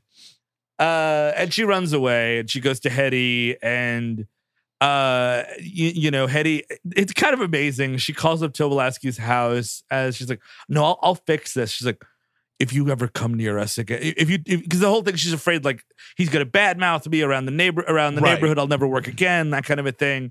It's like, if you ever talk about her again, your family is fucked. And it's like, yeah, man. You know what? This pissed me off so bad because one, you're robbing me of another opportunity to see Tobo, but like I need to see what's going on the other side of that fucking phone. Mm-hmm, like Tobo, there's a wife at home, maybe a couple of kids running around, and he's just getting berated by Jennifer Jason Leigh on the telephone. I think he's got the good sense to go in the bathroom and be like, I'll take this inside. Yep. I'm going to take my portable phone and go in the other room and make sure that the answering machine doesn't kick in. Absolutely. I got the feeling that he doesn't have a family at all. Like he's just like, what? What? Really? Okay, tell whoever you like. Jesus. The fact that he has a wife is like really funny to me, and I really want to meet her. Yes. Like, what is her deal? Yeah. Well, maybe like if he works in fashion, maybe like former model or something, like the runway days are behind her and Tobo scooped her up or something. That is a show I'd watch. Showtime, pick it up. Sure. I can once again watch him fuck. Yeah. He tells some story, Jourdain, maybe you'll remember the episode. On the Tobolowsky Files, he tells, I don't know if it's an entire story, but he makes mention of like they had to film a scene where like he's having sex in a bathtub. I need to listen to that. I don't remember where it falls in the show, but he talks about it at some point. And I was like, maybe I do want to watch Californication if that's the fornicating that Tobo's getting up to. If I could see a Tobo sex scene. Let's do it. It's a very interesting show, like, that basically posits that there is no person in the world who would not fuck David Duchovny, but also no one in the world who wouldn't talk to David Duchovny about fucking. Like, he's like the fuck guru on that show. Yeah, it's sort of like they're trying to get into like the whole like Cinemax thing, or maybe Silk Stockings, kind of bring it back a little bit of eroticism. I remember the breasts were out of control on that show. That's about all I really recall about that show. Yeah, I don't remember much. So to make Allie feel better about the Hotolbo thing, Hetty's like, hey, you know what? We're going to go out. It's my treat. We're going to go to the salon. You just need to relax. I'm paying for it, or my dad's paying for it, but you don't know that exactly. It's a very important, it's a 2-story hair salon for sure. Totally. And so like you see Bridget Fonda, who basically looks like someone just like ran a blow dryer through her hair, and that was kind of all that got done, because she's already got short ass hair. So I don't know what really went down. But then you see like the big reveal of Jennifer Jason Leigh walking down this staircase, and Bridget Fonda has the great "You've got to be kidding me!" Like just says it out loud. Oh man, big laugh. I really want to know. That was the point in the movie where I was like, did Jennifer Jason Leigh specifically look for a white woman who looks like her from a distance, or was it just a happy accident? Right. Yeah, I gotta say, like, it's as far as the movie makes us understand, it's a happy accident because she just walks into that apartment like Dracula, like we mentioned. So there's no like, I saw you from afar. They didn't have like a meet cute at a coffee shop downstairs or something. Regardless, this is where I'm like, fuck off. Goodbye. Yeah, I'm moving to fucking Montana. I can't fucking take this. Whatever this is, it's got to stop. Like, it's like, all right, this, too much. I need to talk to your hairdresser. We're still in the salon. You need to sit down. Something needs to. We're not walking out of this complex looking like this. No, she would have to like shave that head like Robin Tunney and Empire Records. We're just shaving it right here. Hey, we're all going to hell tonight. Give me the clippers, because I am not leaving as the fucking Bobbsey twins, my friend. And she's like, oh, I didn't think you'd mind. Like, get out of here. Of course she would mind. They go to a newspaper stand, and you can see, like, I was waiting for this, like, newspaper stand guy to be like, sisters, huh? Or something like that. But you can see, like, Bridget Fonda is just totally fucking embarrassed walking next to this woman. It's awesome. It's absolutely, so but fucking wild. It feels so good on her neck, though, all the short hair. Yes. She has to keep it. She likes it I mean, a lot. it's true. Like, I just kept on thinking about what would happen if I got a roommate who had like very long hair, and you know, I shaved my head like every couple months, and then suddenly she shaved her head and suddenly had the same glasses as me. That's Brought a dog home for you. Totally. You gotta be keep an eye out for these kind of things. I mean, who knows? So this is where Jennifer Jason Leigh's like, all right, well, I'm going to take like a post haircut shower, which you definitely have to do. So good on her for that. And this is where Bridget Fonda's like looking through this secret shoebox that she has, where she keeps like all the evidence that will lead to her downfall. I feel like you don't keep that in the apartment. No, you burn that. You burn all of that. If there's if there was ever a trash can fire need, this is it. Throw it in there. But this is like, you see a picture of the twins again, and it's like the twins with a puppy. So like she got Bridget Fonda to basically reenact that photo when they were like watching classic movies at home and taking Polaroids like you do at a sleepover. Oh yeah, they do watch classic movies. I saw that they were watching In a Lonely Place. I don't know the other one, but I kept on wondering, like, why In a Lonely? I guess I get it. It's that, and I think the other one's in Affair to Remember. Yeah. Oh, really? Oh, okay. Yeah, I'm pretty sure. Okay. So this is also what we learned. She pulls out the fucking newspaper clipping that's like 9-year-old Besh twin drowns in lake. Yeah. And she finds the letter, from Steven Weber with the keys in it and all that good stuff. And then this right here is like, this is now call the police. Absolutely call the police. I would be calling the police in the salon.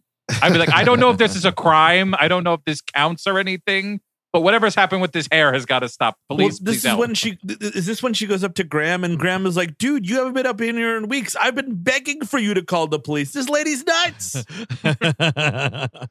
And she hears it through the vents, obviously. And now she realizes her back is against the wall, so she starts acting a little more erratically.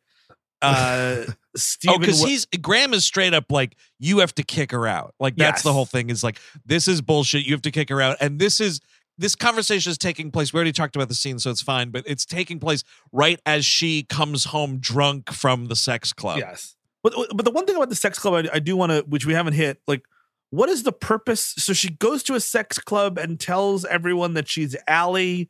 And I guess she gets to have sex as Allie. Is that what we're talking about? I guess so. I don't think there is a point, Steve. No, okay, I really don't. I think it's just to be like maybe to make Bridget Fonda's character like more uncomfortable outside rather than just in your humongous apartment. Got it. Like just to change the scenery even. It seems like it's just being like, oh, she's a sexual deviant, so there must be something wrong. Yes. And she gets to go out on the town, like dressed as her with the hair and try to feel as powerful, I guess, as she imagines Allie is. It's yeah. Where's the scene where, I don't remember where it was, where Bridget Fonda is coming home and Jennifer Jason Leigh's like, what the fuck have you been? Oh, yeah, that's it. Yeah, ooh, that's a tough one. That's after she goes to the hotel with Steven Weber and they get it on. And then, like, she instantly has the engagement ring back on. Yeah. And then she comes home after that. And Jennifer Jason Leigh is sitting in Bridget Fonda's bed holding the dog. And yeah, it's a real, where the fuck have you been? And that's the end of our relationship. Goodbye. Because I'm allowed to come home whenever I want. Because she also lays into her about something like, it was always going to work out for you, Allie. Look at yourself in the mirror. It would never happen for me, et cetera, et cetera. It's a good scene because Jennifer Jason Leigh fucking delivers it. Totally. Yeah, very compelling. She does. But also at this point, like, and I get this way when I watch movies all the time, like where white women are in conflict with each other, where, it's like, so I'm supposed to believe that this is the hot one and this is the not hot one. And I absolutely do not know, because I don't know what it is that white women like see in each other where they decide, like, it's anthropological. I'm just like, so. Yes, if it's like her and Rhea Perlman, I get it, but it's not even that's too much. Like it's fucking Jennifer Jason Leigh. She's gorgeous. So is Bridget Fonda. It's fine. I don't get it. It's just like, and when the haircut happens, like, it makes it even more obvious that they're just both beautiful women. So I don't understand what's going on. I guess it's because her hair was dark. You can't be hot and have dark hair. That's true. Maybe. Oh, that's true, says the blonde guy there. That's what media has been telling us for years. Sure. So she fucking beats Graham over the head with like the weird like iron bar that keeps this dude's flop house door locked. Yeah, because he's like, all right, I'm going to get my therapist friend to call her, and I guess he'll prescribe her medication over the phone or whatever Graham's plan is that's not going to pan out. It's just a weird, like, listen, I'm going to have my friend call you, and she's just going to tell you, like, all the crazy things that this girl did, and then you're supposed to diagnose this shit over the phone, I guess? Exactly. Have her committed, question mark. That shit's not going to happen, dude. Well, thankfully. At least he's, like, nice when he confronts her, because, like, what happens here? Like, she sneaks into his apartment as Allie, but then tries to sneak out and is caught and tries to play it off, and he realizes who she is, and this is where the beating starts to commence. But he's like, you didn't do anything wrong. Like, everything's gonna be fine. Like, relax. Yeah. Mm-hmm. Yeah. And then this is, you know what? This is why you don't get involved when your neighbor's bullshit, man. Your neighbor wants a cup of sugar, this or that. Maybe if you could pick up leave my mail on my doorstep, possibly. I'm not getting involved. I'm not getting beat half to death by a wrought iron pipe. Invite to a party, I'm there. Hanging out and cuddling when you just break up with your fiance you met a month ago? No, thank you. I don't think so. Nope, definitely not. So yeah, she's like, seen showering, getting all the blood off. She's trying to get like blood out of this ring that I think is his ring. We see him like wearing this earlier in the movie. So she's like taking a trophy He's a collector. Yeah.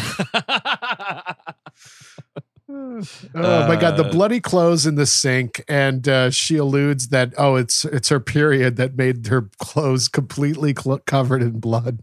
Yep, that's it. Yep, that's it. Has she ever had a period? Has Bridget Fonda ever had a period? I wonder. I mean, I'm pretty sure she has. Yeah. Because no, it's like a fucking Freddy Krueger fucking costume in the fucking sink. And she's like, oh yeah, that's just a period. That's just what that is. Whoopsie doodle. Yeah, I don't know, man. Like maybe, you don't want to ask about like the flow situation. Like maybe it's a medical condition. So, but also, you hate living with this woman and you don't want to dig any deeper. That's all fine. It would not be my first thought. No. Put it that way. But by now she's suspecting stuff. I think she somehow calls the parents at this point from stuff in the box, maybe. Oh, that's right. Yeah. Yes. Bridget Fonda calls the parents and the parents are calling back. And then Jennifer Jason Leigh is like, oh, it's an obscene caller. Let me rip the fucking wire out of the wall. It's like, I don't know. Mm-hmm. She's like, oh, I was supposed to get a call from Steven Weber. She's like, oh, don't worry about it. And that's when later on, Hetty is like guarding the phone, picks up immediately. It's Steven Weber. He's back for business. And that's how she knows he's there. And that's when she goes to his, because Bridget Fonda has this X-Men silver jacket she walks around the city with. It's pretty cool. Also, dude, it's like Gem and the Holograms kind of clothes or something. Yeah. What is Steven Weber's deal that he's like, he needs to see Bridget Fonda immediately? He calls her at 2 a.m. I guess maybe it's more of a, hey, I just want to let you know that I got in from the plane. Yeah. Okay. I guess it's an early you up type of thing, right? Yeah. I mean, exactly. I think it is a situation though, because he's like, oh, did she go to sleep? I think like she was maybe waiting up at one point and then it gets intercepted by Jennifer Jason Leigh and she's like, no, she definitely went to bed. Yeah. By this time, Jennifer Jason Leigh is also feeding her pills that we don't really get. Do we ever see the actual medicine bottle and see what it is? No. Because it's just these things that seem to like completely put her out for like 20 hours. Because then we would actually have to do some type of real diagnosis here, right? Instead of having it be a maniac. It's just maniac. Crazy person. That's right. Here's the thing, Steven Weber. How is she getting into this hotel room? She probably steals Allie's keys, probably. Oh, you know what? I think so, yeah. He mailed her keys. I wonder if that he mailed the keys. Yeah, to the hotel. In the letter that she stole. Which is those were keys to the hotel room. Oh, I thought they were keys. Like he was giving back the keys to this apartment. That's what I thought at first, but I get this would actually make sense. Trying to piece together the parts of this thing. I just don't understand. Like, it's such an uncomfortable scene, but I also don't really get, like, she just rolls up on him in the dark. Yeah. And it's just like, there's like, the first thing I would think is like, is there like a creature in here? A succubus of old. It's wild shit because like, there's no... Like, her whole thing is like, well, now, it's proof that you're a cheater. And it's like, he doesn't even really argue with that. And I'm just like, I don't... It just, the whole thing is just like really strange. And I think it's also just because, the filmmakers, and I feel like a lot of people just didn't really recognize like how fucked up that scene was. Like, I feel like it's shot in a way where it's like, oh, it's going to be fucked up for Bridget Fonda's character, but not this idea. It was just like, how is this man going to react that like his dick is being sucked against his will? Like, I don't know if there's like a lot of thought put into that. No, because he would be like, what the fuck is happening? Throw and be like, what is happening? I need to know. I need to have some semblance of what's going on to my dick right now. Because it's like, the lady's attached. You can't really break it off without maybe damaging the unit, right? You can't start pummeling her head. That's true. Yeah. Okay. Good point there. You're welcome. I'm not going to say good point. I'm just say fair point. Sure. That's just, you know what? The more questions I have about it, the more like X-rated this podcast will be. You know what? Exactly. Sure. No, it gets. We don't need to go that deep into it. But now he's the boy who cried wolf, right? Because she's like, I'm going to tell Allie that you cheated on her or whatever, and he's like, no, I am. I mean, which is the right way to do this. It's the way you have to get ahead of this situation. Absolutely. You can't just be like, I don't know, dude, I don't know what happened. It's like, everybody knows what happened. But that's the thing, though, is he's very confidently like, fine, fucking tell her. I'm going to tell her, too. Yes. You're crazy. And it's like, nah, dude, like, because of the previous indiscretion, there's no way whatever nonsense fucking, thing you say to her, she's going to believe, regardless of it being the truth. And also not to be, I mean, like, you have this, like, honest to goodness lunatic in your house who just sexually assaulted you. Why don't you just get her out first and then worry about your girlfriend? Like, this happens in Lifetime movies, too, where someone is, like, in peril and they're like, this is what I really think about you. It's like, you know what? No. How about like, oh, no, sure, yeah, okay, I'll move away and I'll never see her again. You're right, bye-bye. See you. I just thought of the perfect Weber move here is it's sort of like that elderly Abe Simpson taking the hat off and putting it back on. Go back on that business trip. Get a flight immediately. And just be like, I had to stay another day or two. I'll be back soon. So then it's just like, no, I wasn't even here in New York. Yeah, totally. Here's a receipt from this San Francisco cafe I clearly got lunch at yesterday. So you just fly there and fly back to make the blowjob go away. And instead what happens? He gets a fucking knife heel in the eyeball. A stiletto to the skull. Yes. God, it's brutal. It's awesome. It's kind of a cool death. Come on, it's a great death. It's real good. It's absolutely great. And Weber fucking sells it too. He's great here. He goes down. I mean, it happens immediately because you're like, I mean, this guy's like 6'4", like she's like 5'2". Yep. This is going to be a difficult fight for Jennifer Jason Leigh. Knife shoes, motherfuck. Totally. The Freddy Krueger Couture collection. Oh, definitely. At Louis Vuitton. She got the nice ones. I made these myself. They're all the rage in Paris, It's very big there. Freddy Krueger's a foot guy, I think, right? Yeah. Sashay away. Get out of here. Go on. Freddy Krueger. So she goes home and immediately burns all of her murder clothes in the incinerator. Now, Steve, is this anything like the one that you burned your pants that got caught on the chain link fence on? No, see, my incinerator, at least it was a garbage chute. You didn't get to see what was going on so down there. there. Chute of fire? Oh, no, it's a chute, but then the super would take the contents of the chute. Oh, like he would empty it into the incinerator. Interesting. Yes. Okay, so you couldn't like throw a dog down there and it wouldn't be instantly taken out. You couldn't and you shouldn't throw a dog down there. I'll write that down. Good point, but yes, I do love... There is an ending of this movie wherein Jennifer Jason Leigh gets burned like a witch, and I'm like kind of into that because like at the end that open fire porthole is there. I'm like, what if she pushed her in? It would rule, but it doesn't happen. Well, did anybody? Because I didn't read up on it, but apparently there was like the ending of this movie was reshot because it tested poorly. But I didn't read what that like original ending actually was. I don't know if it's like closer to the source material or what the deal was. I'm hoping it's a Jennifer Jason Leigh as Hannibal Lecter. Yeah. She's gonna go have an old friend for dinner. Yeah, I'm gonna go copy an old friend for dinner for the rest of my life.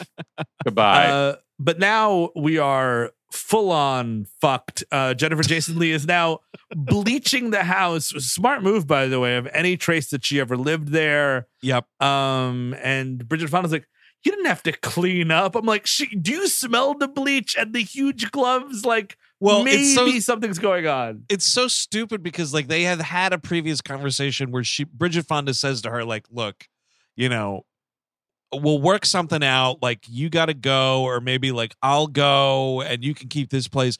Don't worry, we'll figure it out, but I really think you should move out. So when she comes home to the bleaching of this apartment, she's like, oh, well, I didn't mean you had to move out today. Like, what is going on here? This is getting bleached. This is beyond trying to keep a security deposit. If I saw this, I would be like, oh, so do you have any extra speed? because I would really love some. I'm under a crunch here. But like, yeah, that she's scrubbing everything. I'd be like, oh, she's on a binge or something. Like my first thought would not be like, oh, she's leaving me. Right. She leaves to do something. Jennifer Jason Leigh goes in the other room, and then Allie watches the TV, and whoops, they say that Steven Weber has been murdered, and she's like, oh my God. Yep. She tries to call the hotel room. She's like, 612, Steven Weber's room. And the guy's like, there's been an accident. And she fucking finds the heel in the bathroom, and there's like just the teeniest little bit of blood on it. I love that detail. And she fucking finally puts all these pieces together and starts freaking out. The knife shoes should be number one on your burn list there, Jennifer Jason Leigh. Yes, those should be right in the incinerator. I think that should be number one list. That the shirt, it's also important. I'm not saying it isn't, but ones with the actual physical evidence on it might want to go first. I don't know, dude. Those are expensive. They're one of a kind knife shoes. Fair.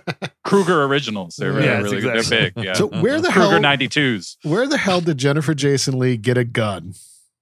Yeah, I don't know. From a bag? She just gets... No, yes, I know, but like, who would give this woman a gun? I guess she would get it's the United States of America. I guess fair, okay. Despite all the medication and medical history, it doesn't matter. I don't know. The only time I ever see like tiny white women with guns is like where I'm from in the South. Like, I don't know, in New York. Where would they even go? Who do you talk to? See, and that's why like I wished we had, because like there's no surprise what this movie is about. Like, why you're going to see this movie is because the preview told you it's one girl who has a roommate who's fucking nuts and starts fucking with her. So, like, because there's no mystery there, it would be cool if there was some backstory or something where it's like the previous victim or something like that. Like, get a little history, because maybe like the last person that she fucking... Well, Black Widowed isn't the right term, but, like killed her last roommate and moved on. Like, maybe that's where she got the gun from or something like that. I don't know. Yeah, well, history's mysteries, but it does lead us to a climactic ending here. Oh, yeah. I mean, this is a great ending to this movie, I think. Oh, yeah. The whole scene first of all, like the videos she chooses to use to torture her in this. Oh no, I guess she finds the music videos, doesn't she? Yes, because basically she ties her to a chair, dyes her hair, and this is a great Jennifer Jason Leigh delivery, which she comes out with the dark hair again. She's like, "All right, Allie, don't laugh." And this is a reveal that she's tied to a chair, gagged, which is kind of like, it's such a great like deadpan kind of like everything is totally nuts right now. Yeah, right. And it's that fucked up thing too of like, this woman has done something horrible, like tied this person to a chair and whatever. But like we're making it like she's, worried that she's going to make a joke about her dye job or whatever, which is always like the clearest sign that the person is beyond saving at this point. It's like you don't even acknowledge what you're doing is totally fucked up in any way. And she leaves to cash some check, and Bridget, she gives, she leaves at the TV like, hey, if you want to watch this or that, these are the movie channels.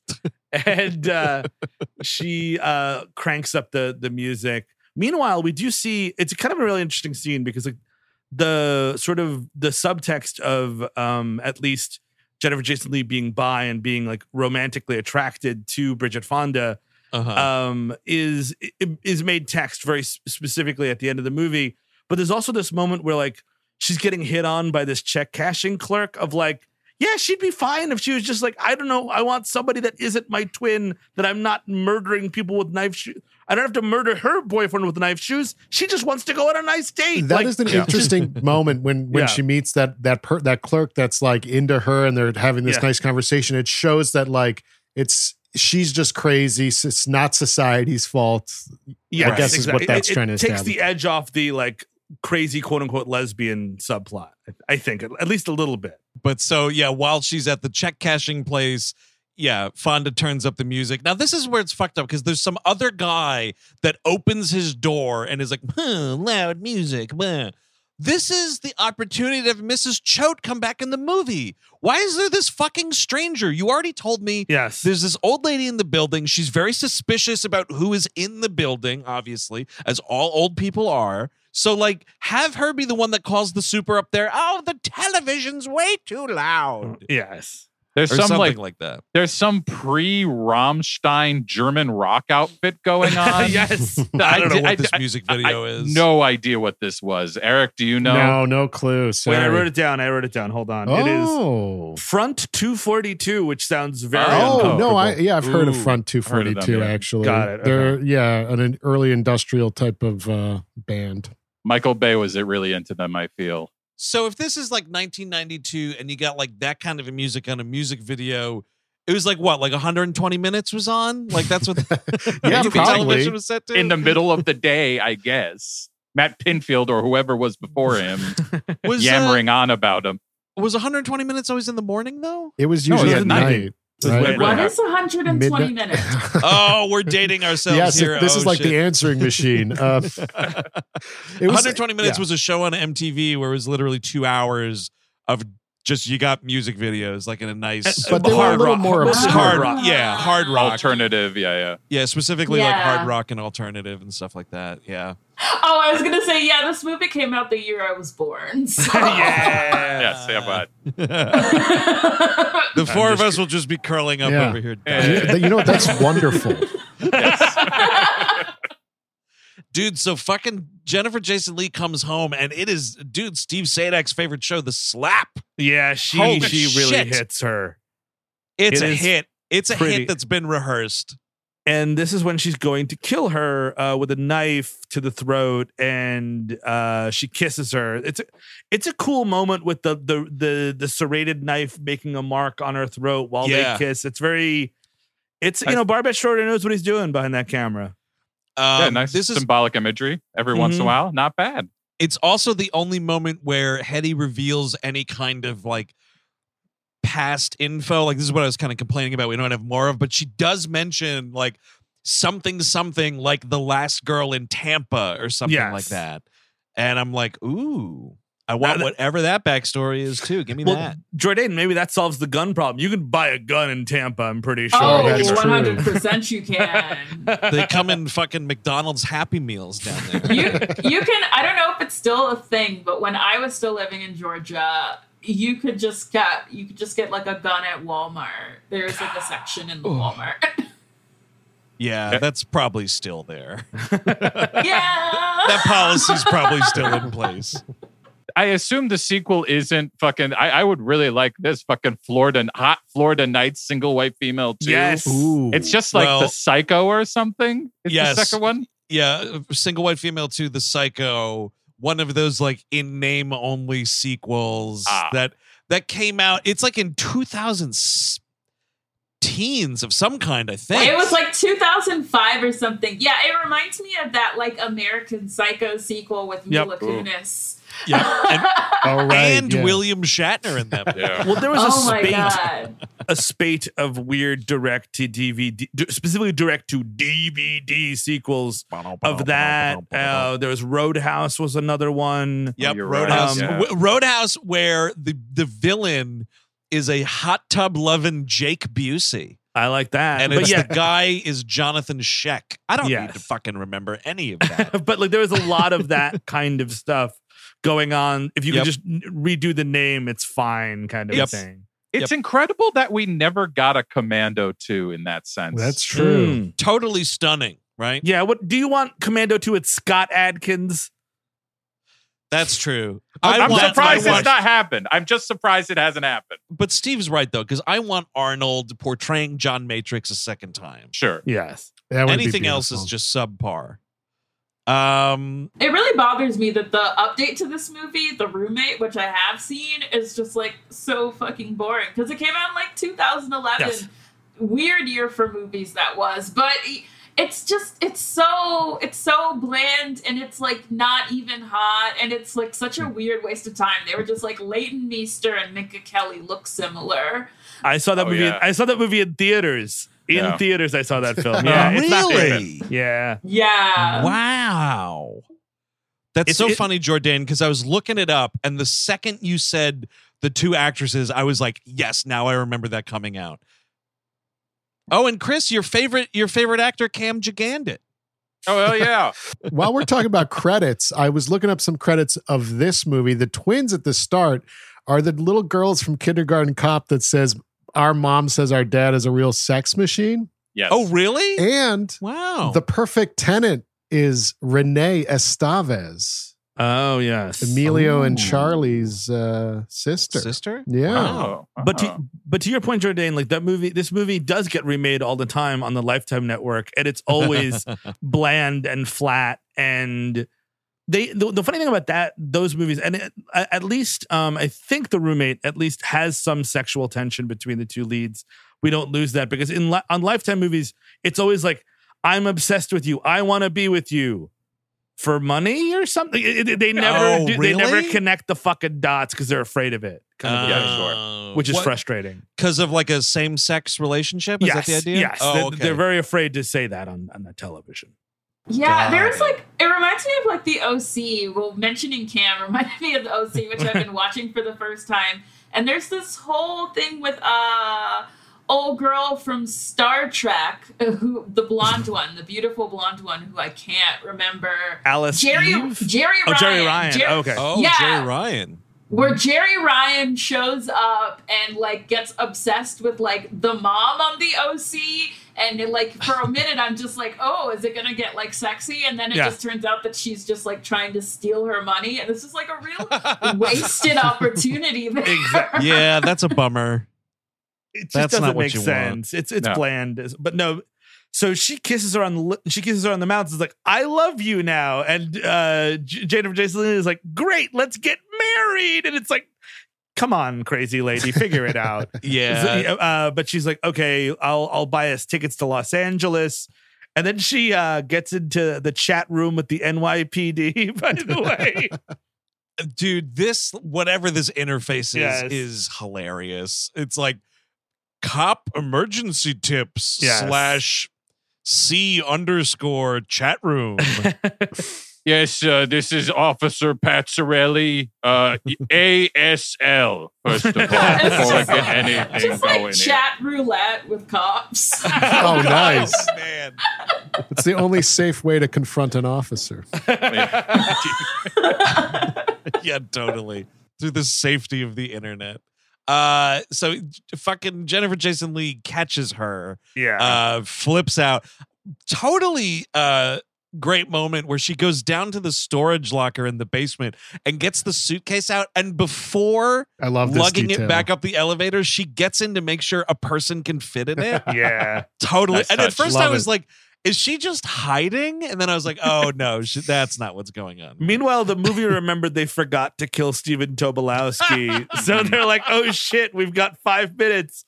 I don't know, maybe his software breaks and he goes to her house and then goes to her neighbor's house because he knows she hangs out there or something. The software She wrote his thing. Yeah, It's she so wrote his weird. name on a business card or something, Yes. right? Yeah. So the software is like auto deleting everything. And at first I was like, oh, Jennifer Jason Leigh was lying and she's a computer genius and she's hacking this shit out. But no, I guess Allie, Bridget Fonda is just enough of a maniac that would program this in.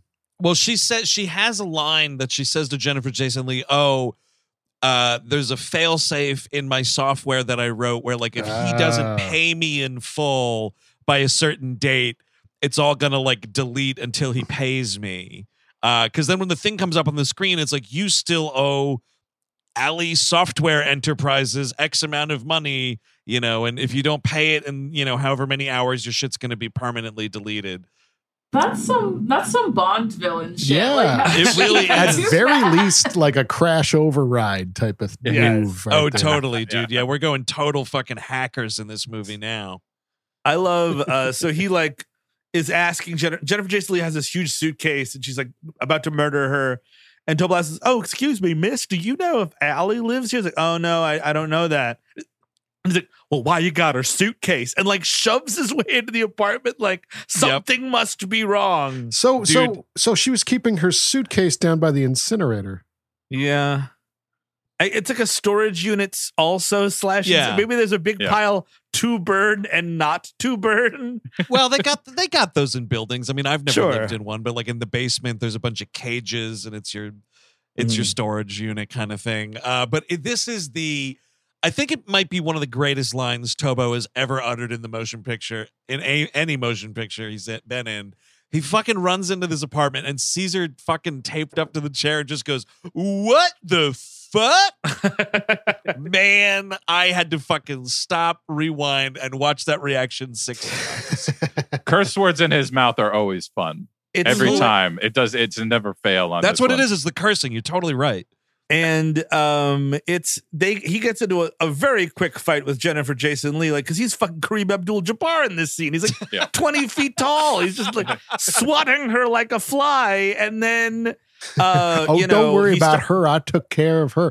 Exactly. What? Now I'm murdered? I got shot in the face through a pillow? Oh, it's so cool. She knocks it with something heavy, maybe a lamp or something. He knocks over, and then the pillow and the gun in the face. Did this happen to him in Californication, Jourdain? Is that the series finale?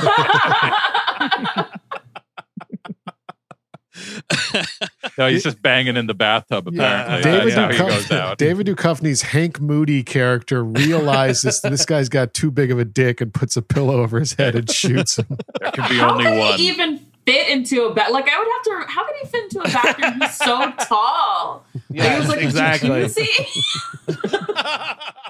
Yeah, is she trying to fit both Tobo and Bridget Fonda in that suitcase? I think she's going to be disappointed. Yeah, you need a bigger. I think you just leave him. And Jennifer Jason Leigh gets her to write a suicide note, and then now put your hand on the monitor so that people know it's really you. Right. Yeah.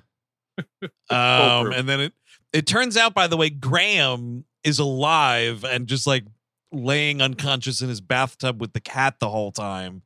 So you see him start stirring, and he kind of like comes in to save the day, sort of like tries to attack Jennifer Jason Leigh. She throws him down because he's still like a little too out of it. Then there's like this elevator fight, which isn't too bad. And you realize like, oh fuck, like because Bridget Fonda gets knocked unconscious again.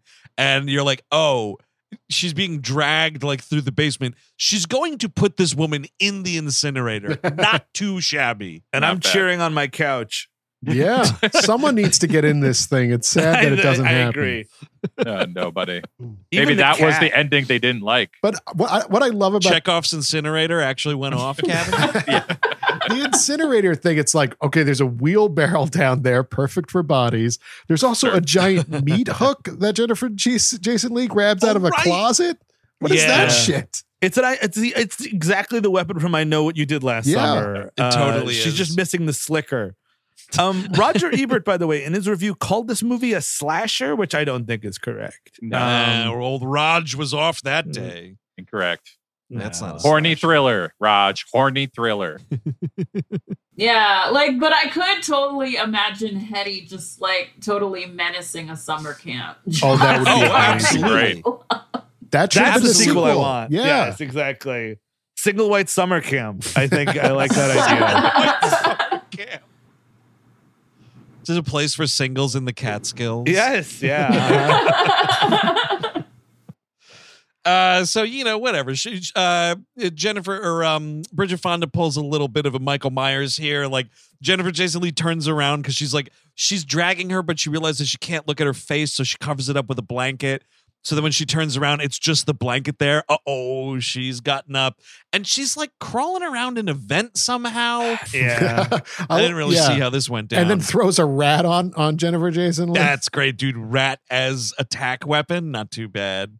She kills her with this Navy SEAL maneuver that I've never, like, she's like upside down. Her knees are on a pipe and like rappels down and stabs her in the back. I'm like, this is not what this character can do. I'm sorry. And speaking of Commando too, with the screwdriver from the elevator that was established that you need sometimes to open the great door or something. Yes. Yep. So thank goodness that was explained to us early on. They set it all up. There's a lot of Chekhovs here. A Chekhov's screwdriver, Chekhov's incinerator, Chekhov's crowbar, Chekhov's blowjob. Indeed. Chekhov's knife shoes, definitely. Totally. Yes, big time Chekhov's. You see her buy those things, man. You're like, where are those going? If you see knife shoes in first act, by third act, have to smash into someone's eyeball. Do you think that store got closed down after these events? It's like, I don't know. The autopsy report says he was murdered by some kind of knife shoe. I think at the very least, you're taking that shoe off the market. Oh, you know what? Okay. No. Sales are going through the roof. I need a knife shoe to defend me and my family. All right. Yeah, it's a bunch of dudes in fucking camouflage jackets coming to buy them. Yeah, I'm here for the knife shoes. I'm just thinking about Frank Reynolds, Danny DeVito's character from It's Always Sunny, just being I got a new scam. What about knife shoes? Definitely. Yeah, I mean, there was an episode where he wanted people to take shots out of a shotgun, right? So that works. That works. That works. But when you say all these survivalist dudes, I would love if they didn't make knife shoes and all these survivalists are walking around in high heels, but they're knife high heels. Like, what? These are for my defense. I'll look fabulous. Look, I got a lot of new empathy for women. It is hard to walk around in these. It's very difficult. I mean, it is. That's why I do not own them. Absolutely. So do you not own knife shoes of any kind? No knife shoes, unfortunately. It's a bummer. I have the James Bond knife shoe where you click your heels together and a blade comes out of the toe. That's a good move. Yeah. And then just the last bit of this movie is a little bit of a voiceover from Bridget Fonda. This seems a little messy here, where it's just she's giving all of this information about Hetty's character, which doesn't matter anymore because she's fucking dead in the basement. But it's oh yeah, she never forgave herself for being the twin that survived the drowning or whatever. This movie needs to make it that she drowned that sister. Yeah. I hate they try to drum up sympathy for this woman right at the end of it. No. But she fucking threw that dog out the window. She, sexually assaulted Steven Weber, killed him, the whole thing. I'm going to forgive her or whatever. And then it's also I cried for a week, during Sam's funeral. Oh, by the way, Graham lived. Anyway, goodbye. Credits. Hey, later. See ya. It's massive been nice. head trauma. Massive head trauma. But that is the end of this movie, the end of Single White Female. Jourdain, we'll start with you. Thoughts, final thoughts on the film, how it held up for you. Would you recommend it? All that good stuff? Well, I feel as I get older, I'm constantly just thirsty for a horny movie from the 90s. Oh, yeah. So it's late. You're having a glass of wine. You're gonna watch Single White Female. Maybe you got that's real. It's really chill. I had a blunt with it, and it was quite nice. So I would say, yeah. I mean, the problems with it are very much the problems of the 90s in general. Yeah, sure. Yeah, but it's still fun and kind of head and shoulders above what it would look like now. Yes, well, that's for damn sure. And who can speak to that but none other than Steve Sadak, lifetime extraordinaire himself. Yeah, it's definitely a recommend, especially because problematic elements, like what Jourdain said, for sure abound, really. But it's actually an effective little movie. It's an hour 47 minutes. You know what I mean? It's so. Things start getting weird within a half hour. You're like, okay, and then it's over. You know what I mean? And we go on all these divergences. It looks very good. The apartment is insane, but it's kind of apartment porn too in that way too. You know what I mean? I definitely want to live there.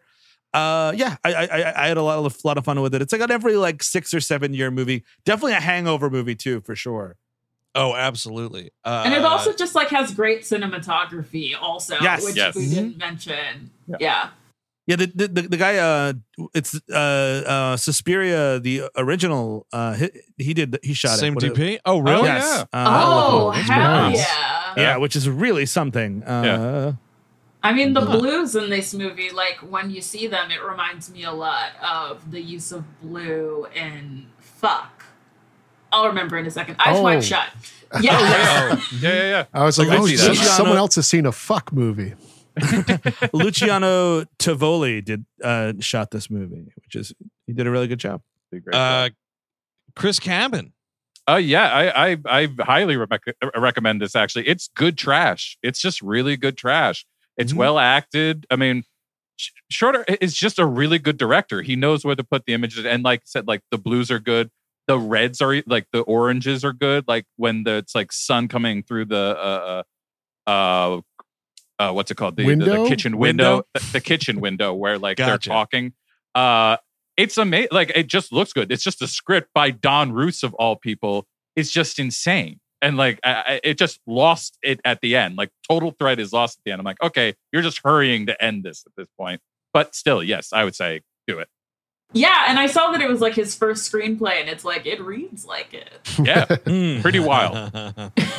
Well, I will also obviously recommend it. This is a lot of fun. I hadn't seen it since we watched it back in our apartment days in Astoria, Queens, and I forgot a lot of it, and it was a blast revisiting it. So definitely check it out if you have not, or if you have, revisit this sucker.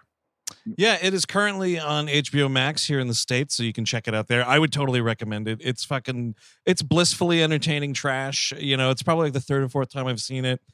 Had a good time with it. I'm not going to say anything that anyone else here hasn't already said, but yeah, I would wholeheartedly recommend it. So that's going to do it for this episode. Jourdain, thanks so much for coming back and hanging out, and we'll give the floor to you now. Plug away. What do you got going on? What do you want folks to read and listen to and all that good stuff?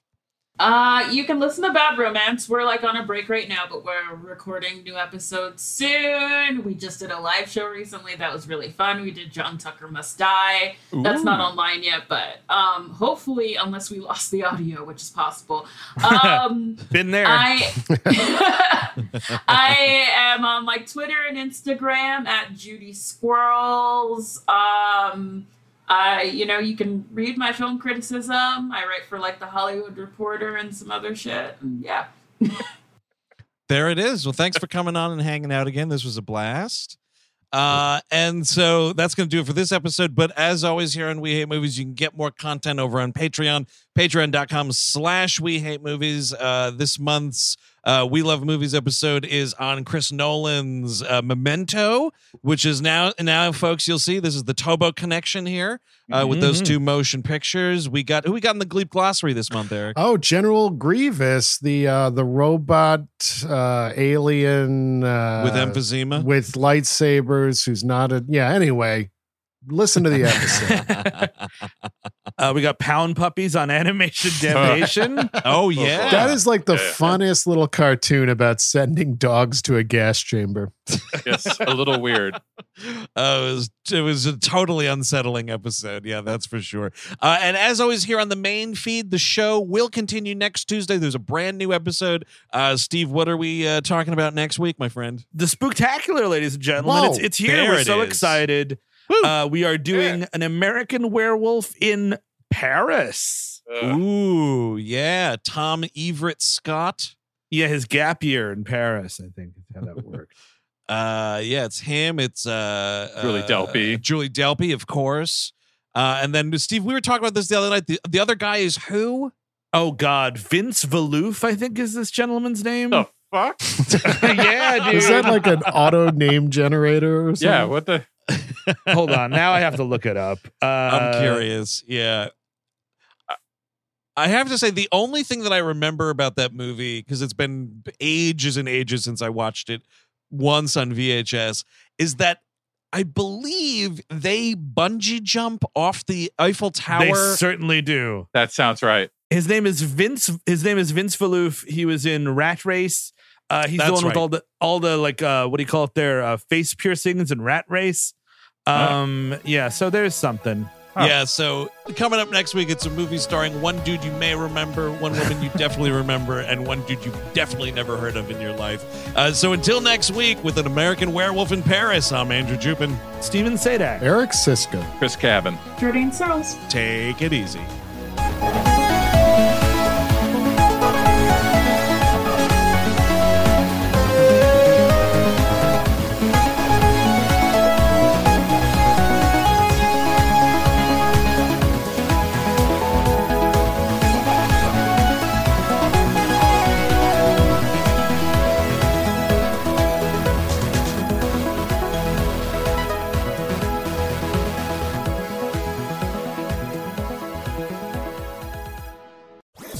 That was a HeadGum podcast.